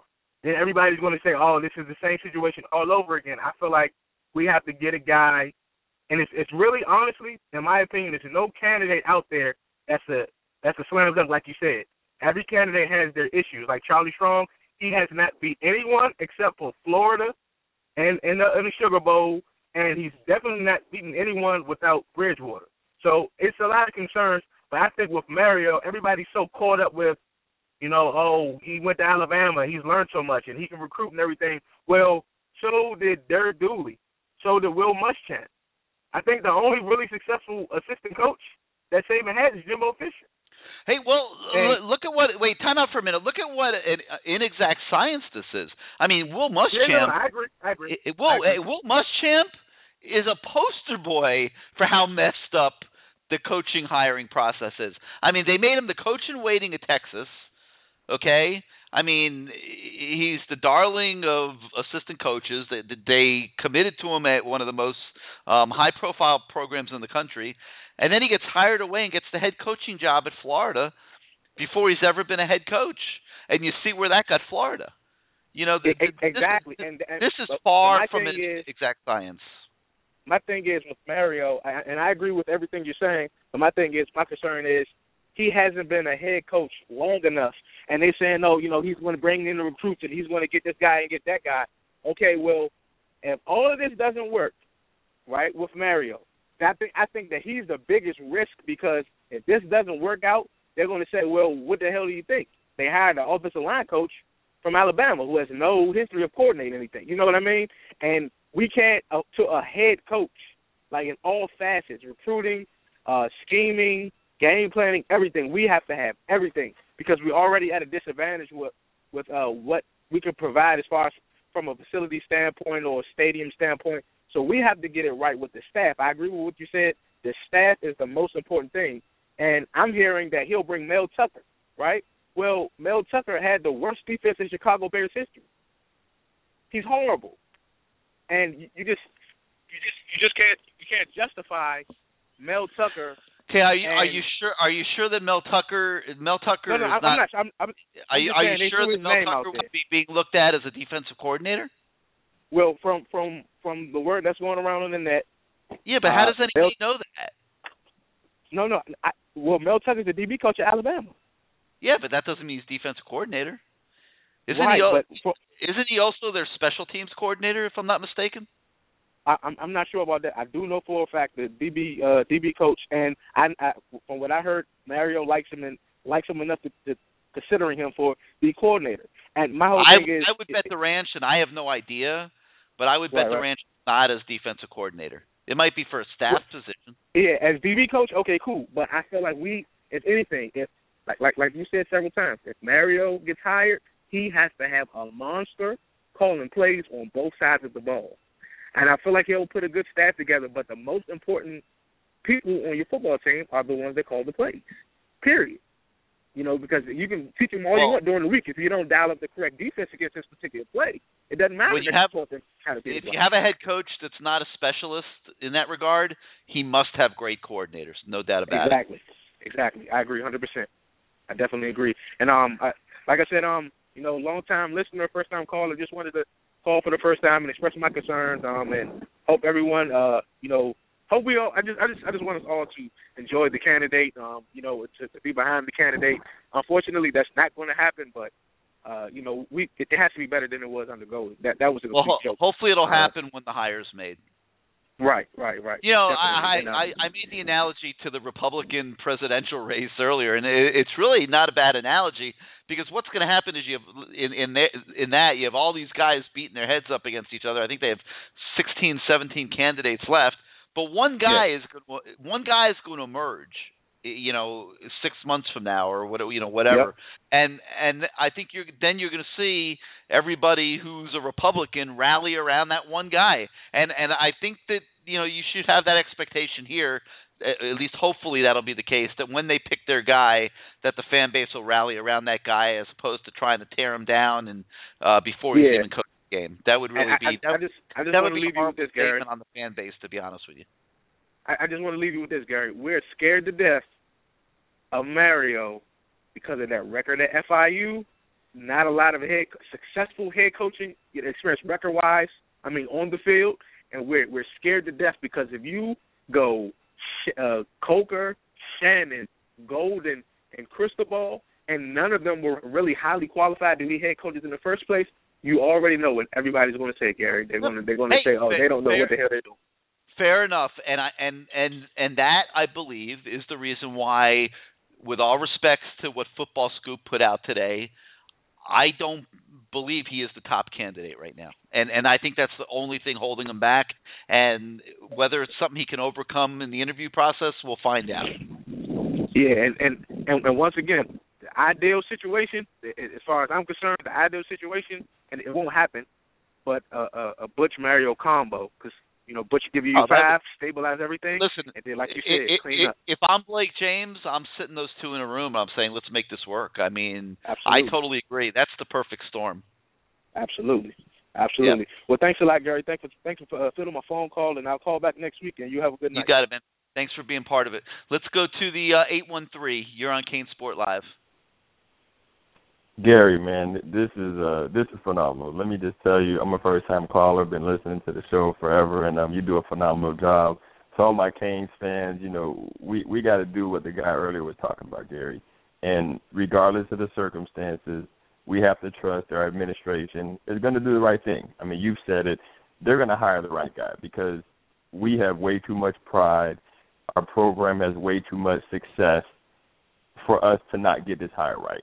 And, I got a couple of thoughts that I want to get off my chest, and, obviously I want you to chime in. But if you look at our history, right, when we get the right coach, regardless of their quote-unquote experience and stuff like that, as long as they hire the right people, you can look at this team, and I'm sitting here watching the replay of the Duke game, right?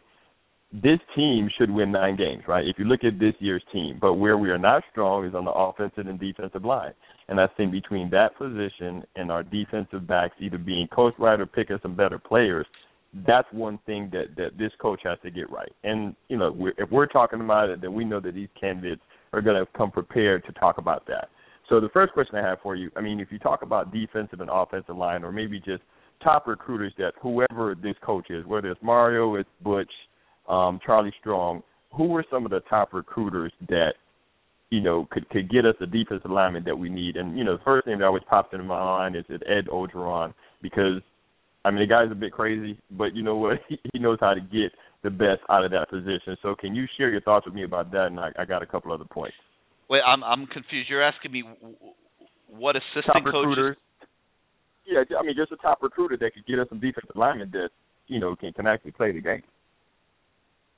Man, that's a great question. I mean, everybody would say Orgeron by default, and I don't think you're going to get him on the staff here. I have no idea whatsoever who any of these candidates would bring as their defensive line coach. I mean, I absolutely zero idea. So it's really hard for me to answer that question. Okay, well, I stumped you, so I'm not mad because you're all knowing. I mean, when you all the frustration that everybody's expressing, I think we all have a right to. And a couple of callers have talked about bashing coaches, and I've been a Hurricane fan forever. And as I sit here and again I'm watching this game, I'm just looking at this team, and all the points have already been made. So I just got to get this little piece off my chest. Whether it's Bush, whether it's Mario, there's a candidate, and you said it, that's going to come out of left field, because, you look at the Butch hire, I don't think they're going to make the same mistake. And Mario and both Butch have something very unique. And this hire has to have some South Florida ties, regardless. So, when you hear funny names like Herman and anybody who doesn't have South Florida ties, they don't get it. It's a very unique situation down here in South Florida, and I grew up down there and watched all the Cane games. So I just have to tell everybody, look, support the school. If you're a Cane fan and you believe orange and green, trust that the administration is going to get this right, and understand that at the end of the day, we're going to get back to success. Everybody knows that you get the right guy here, he's going to hire the right staff. We get all the right recruits from the offensive side, and really our struggle is on the defensive side. So I just want to get that off my chest because, again, I mean, everybody's already made their points. I appreciate you having me on. You continue to do a great job, man. So keep it up and then keep me on hold while we finish out. Thanks. All right, man. Yep. Thanks for being part of the show. All right. Hey, we're kind of at the end of the line here. I've got a few guys left that still haven't been on. I'm gonna try to bring you on the show. I'm going to give you like a minute each to make whatever points it was that you wanted to make real quick, and then we're going to go to bed. So let me start in the 770. You're on CaneSport Live. Hey, Gary. How you doing? Yep. Doing good. Shoot. You got a minute. Yeah. Can you hear me? Yeah, go. All right. This is TC calling from Atlanta. Just want to make a quick point here. I know that we are thinking about making a rash decision about bringing in a new coach. I'm going to just throw a left field out there to you.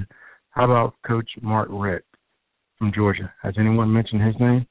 Oh, yeah. His name's being mentioned. I personally don't think he's a great fit for Miami, but his name's being thrown around because he's in trouble at Georgia. You think he's a great fit? Just the lifestyle, the kind of guy he is. He's gotten very, very into religion and the church there in Athens, and it's going to be a hard thing for him to leave. There's a big community attachment there and things like that. And to just pick up and come down to Miami and try to get this thing going here, I personally don't see it. I don't think it's a good fit for him based on just the life he's carved out for himself in Athens. Okay. All right, hey, give us a call next week, okay? A little earlier. All right, thanks for your time, Gary. Right. You have a good night. You too. All right, 541, you're on CaneSport Live. Hey, Gary, how you doing? Doing good. You got a minute. What's up? I think we need to go with Mario Cristobal. I think he'll give the energy that we need. Our golden hire was a mistake. I mean, we had to go last minute, big and cooler to get a coach because we got dicked over. But, I mean, he got us through what we need to get through. Now we need the energy to push us forward. And that's all I want to say. I'm for Mario Cristobal. All right, man. Give us a call next week. I appreciate you, Gary.